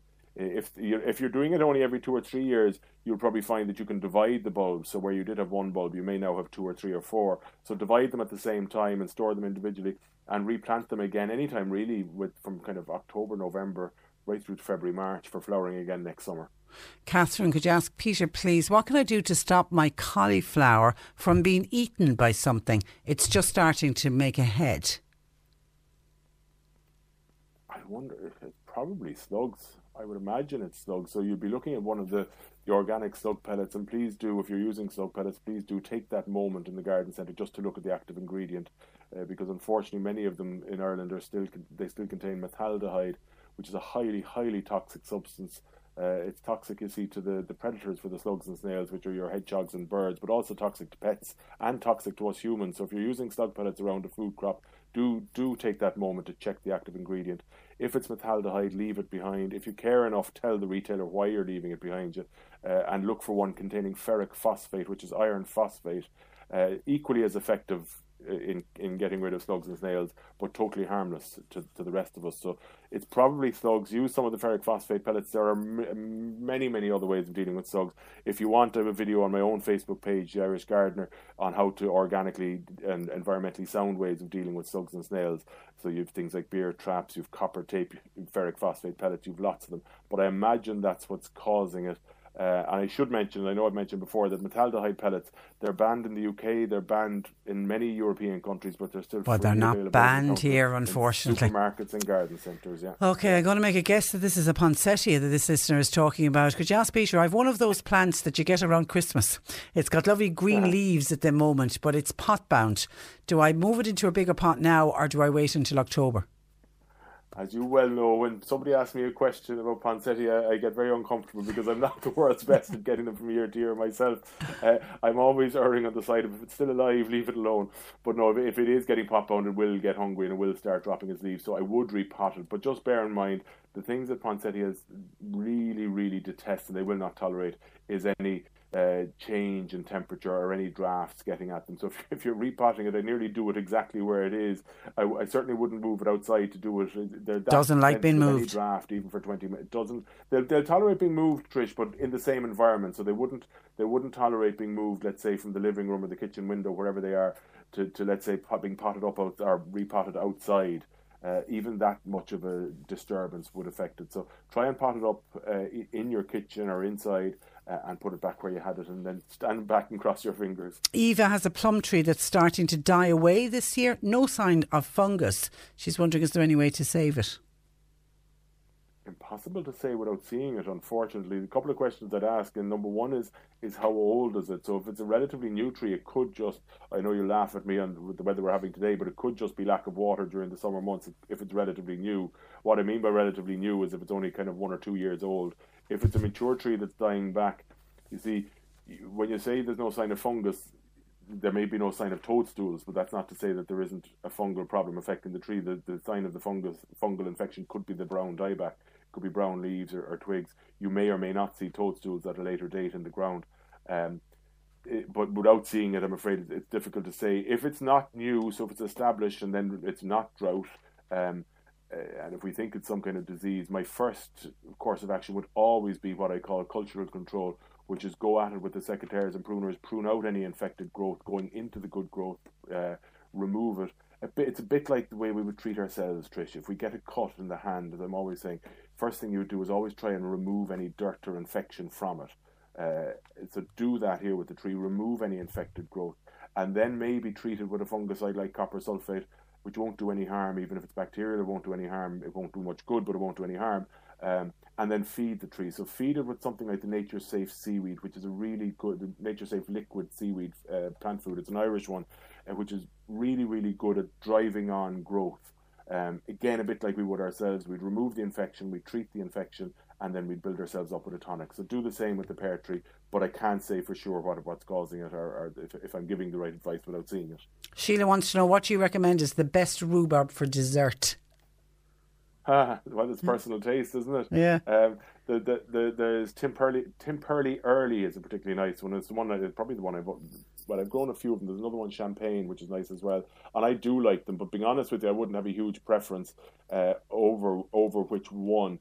Tim Purley Early is probably the best one to produce. It's probably the best. It's the most bountiful, put it that way. Okay, try that. Where we go? I set 30 gladiola bulbs on April the 25th. Only 13 flowered. Any idea why? They're all south-facing with a wall behind them, from Helena. No immediate answer to that. Often if bulbs don't flower like that, it's often to do with the quality of the bulb. So believe it or not, if a flower bulb isn't a flower bulb in all different places, Trish, they're sold actually on the size of the diameter. The diameter of the bulb will determine the age of the bulb and thus the quality of the flower that comes out from it. So if you got them, like, I don't know, I'm not going at any retailer here, but if you got them, let's say, for cheap as chips in some discount store, then the chances are you weren't getting perfect quality bulbs. That's not to say they won't flower next year. They could just take a year or two to get to the right size. So it may be that, and I'd say that's probably most likely. If they all grew but only some of them flowered, then it's not a problem with everything's healthy and fine. It's probably just that some of them aren't at the right age yet. They're not big enough yet. Okay. It's probably that. I would, next year, when you're planting them next year, just as they start to produce the leaves, give them a feed with a good quality tomato food. Again, the Nature Safe tomato food is probably the best one. Okay, enjoy your week. And you. Thanks, Trish. Thanks for that, and we'll talk again next week. That is Peter Dowdall from the irishgardener.com. Great Facebook page, by the way, if you haven't checked it out to date. And the listeners is wondering why community centres don't reopen. Why don't you deck them out with social distancing regulations so that people could meet up for tea and a mineral? It's not all about drink. You could have different age groups, like you could have the mornings opened up for elderly people, and then you could have maybe teenagers having it in the early evening and adults later on. But use your local community centre. It can be done with social distancing. I agree, too many publicans are complaining, says this listener. OK, that's where I have to wrap it up for today. My thanks to everybody who contributed to the programme today, and my apologies that we didn't get to all of your gardening questions, but always at this time of the year it always gets so busy with Peter, we never have enough time for him. My thanks to Sadie and John Paul, who took all of your questions and your calls today. We're back with you tomorrow morning at 10. Nick Richards is with you for the afternoon. I'm Patricia Messenger. Here's a cool fact. A crocodile can't stick out its tongue. Another cool fact, you can get short-term health insurance for a month or just under a year in some states. United Healthcare short-term insurance plans are designed for people who are between jobs, coming off their parents' plan, or turning a side hustle into a full-time gig. Underwritten by Golden Rule Insurance Company, they offer flexible, budget-friendly coverage with access to a nationwide network of doctors and hospitals.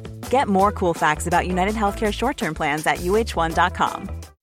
When you make decisions for your company, you look for the no-brainers. If you have a lot of mailing to do, Stamps.com is the ultimate no-brainer. Use the Stamps.com mobile app to mail everything you need to keep your business running with up to 89% off USPS and UPS. Make the same no-brainer decision as over 1 million other businesses with Stamps.com. Use code PROGRAM for a special offer. That's Stamps.com, code PROGRAM.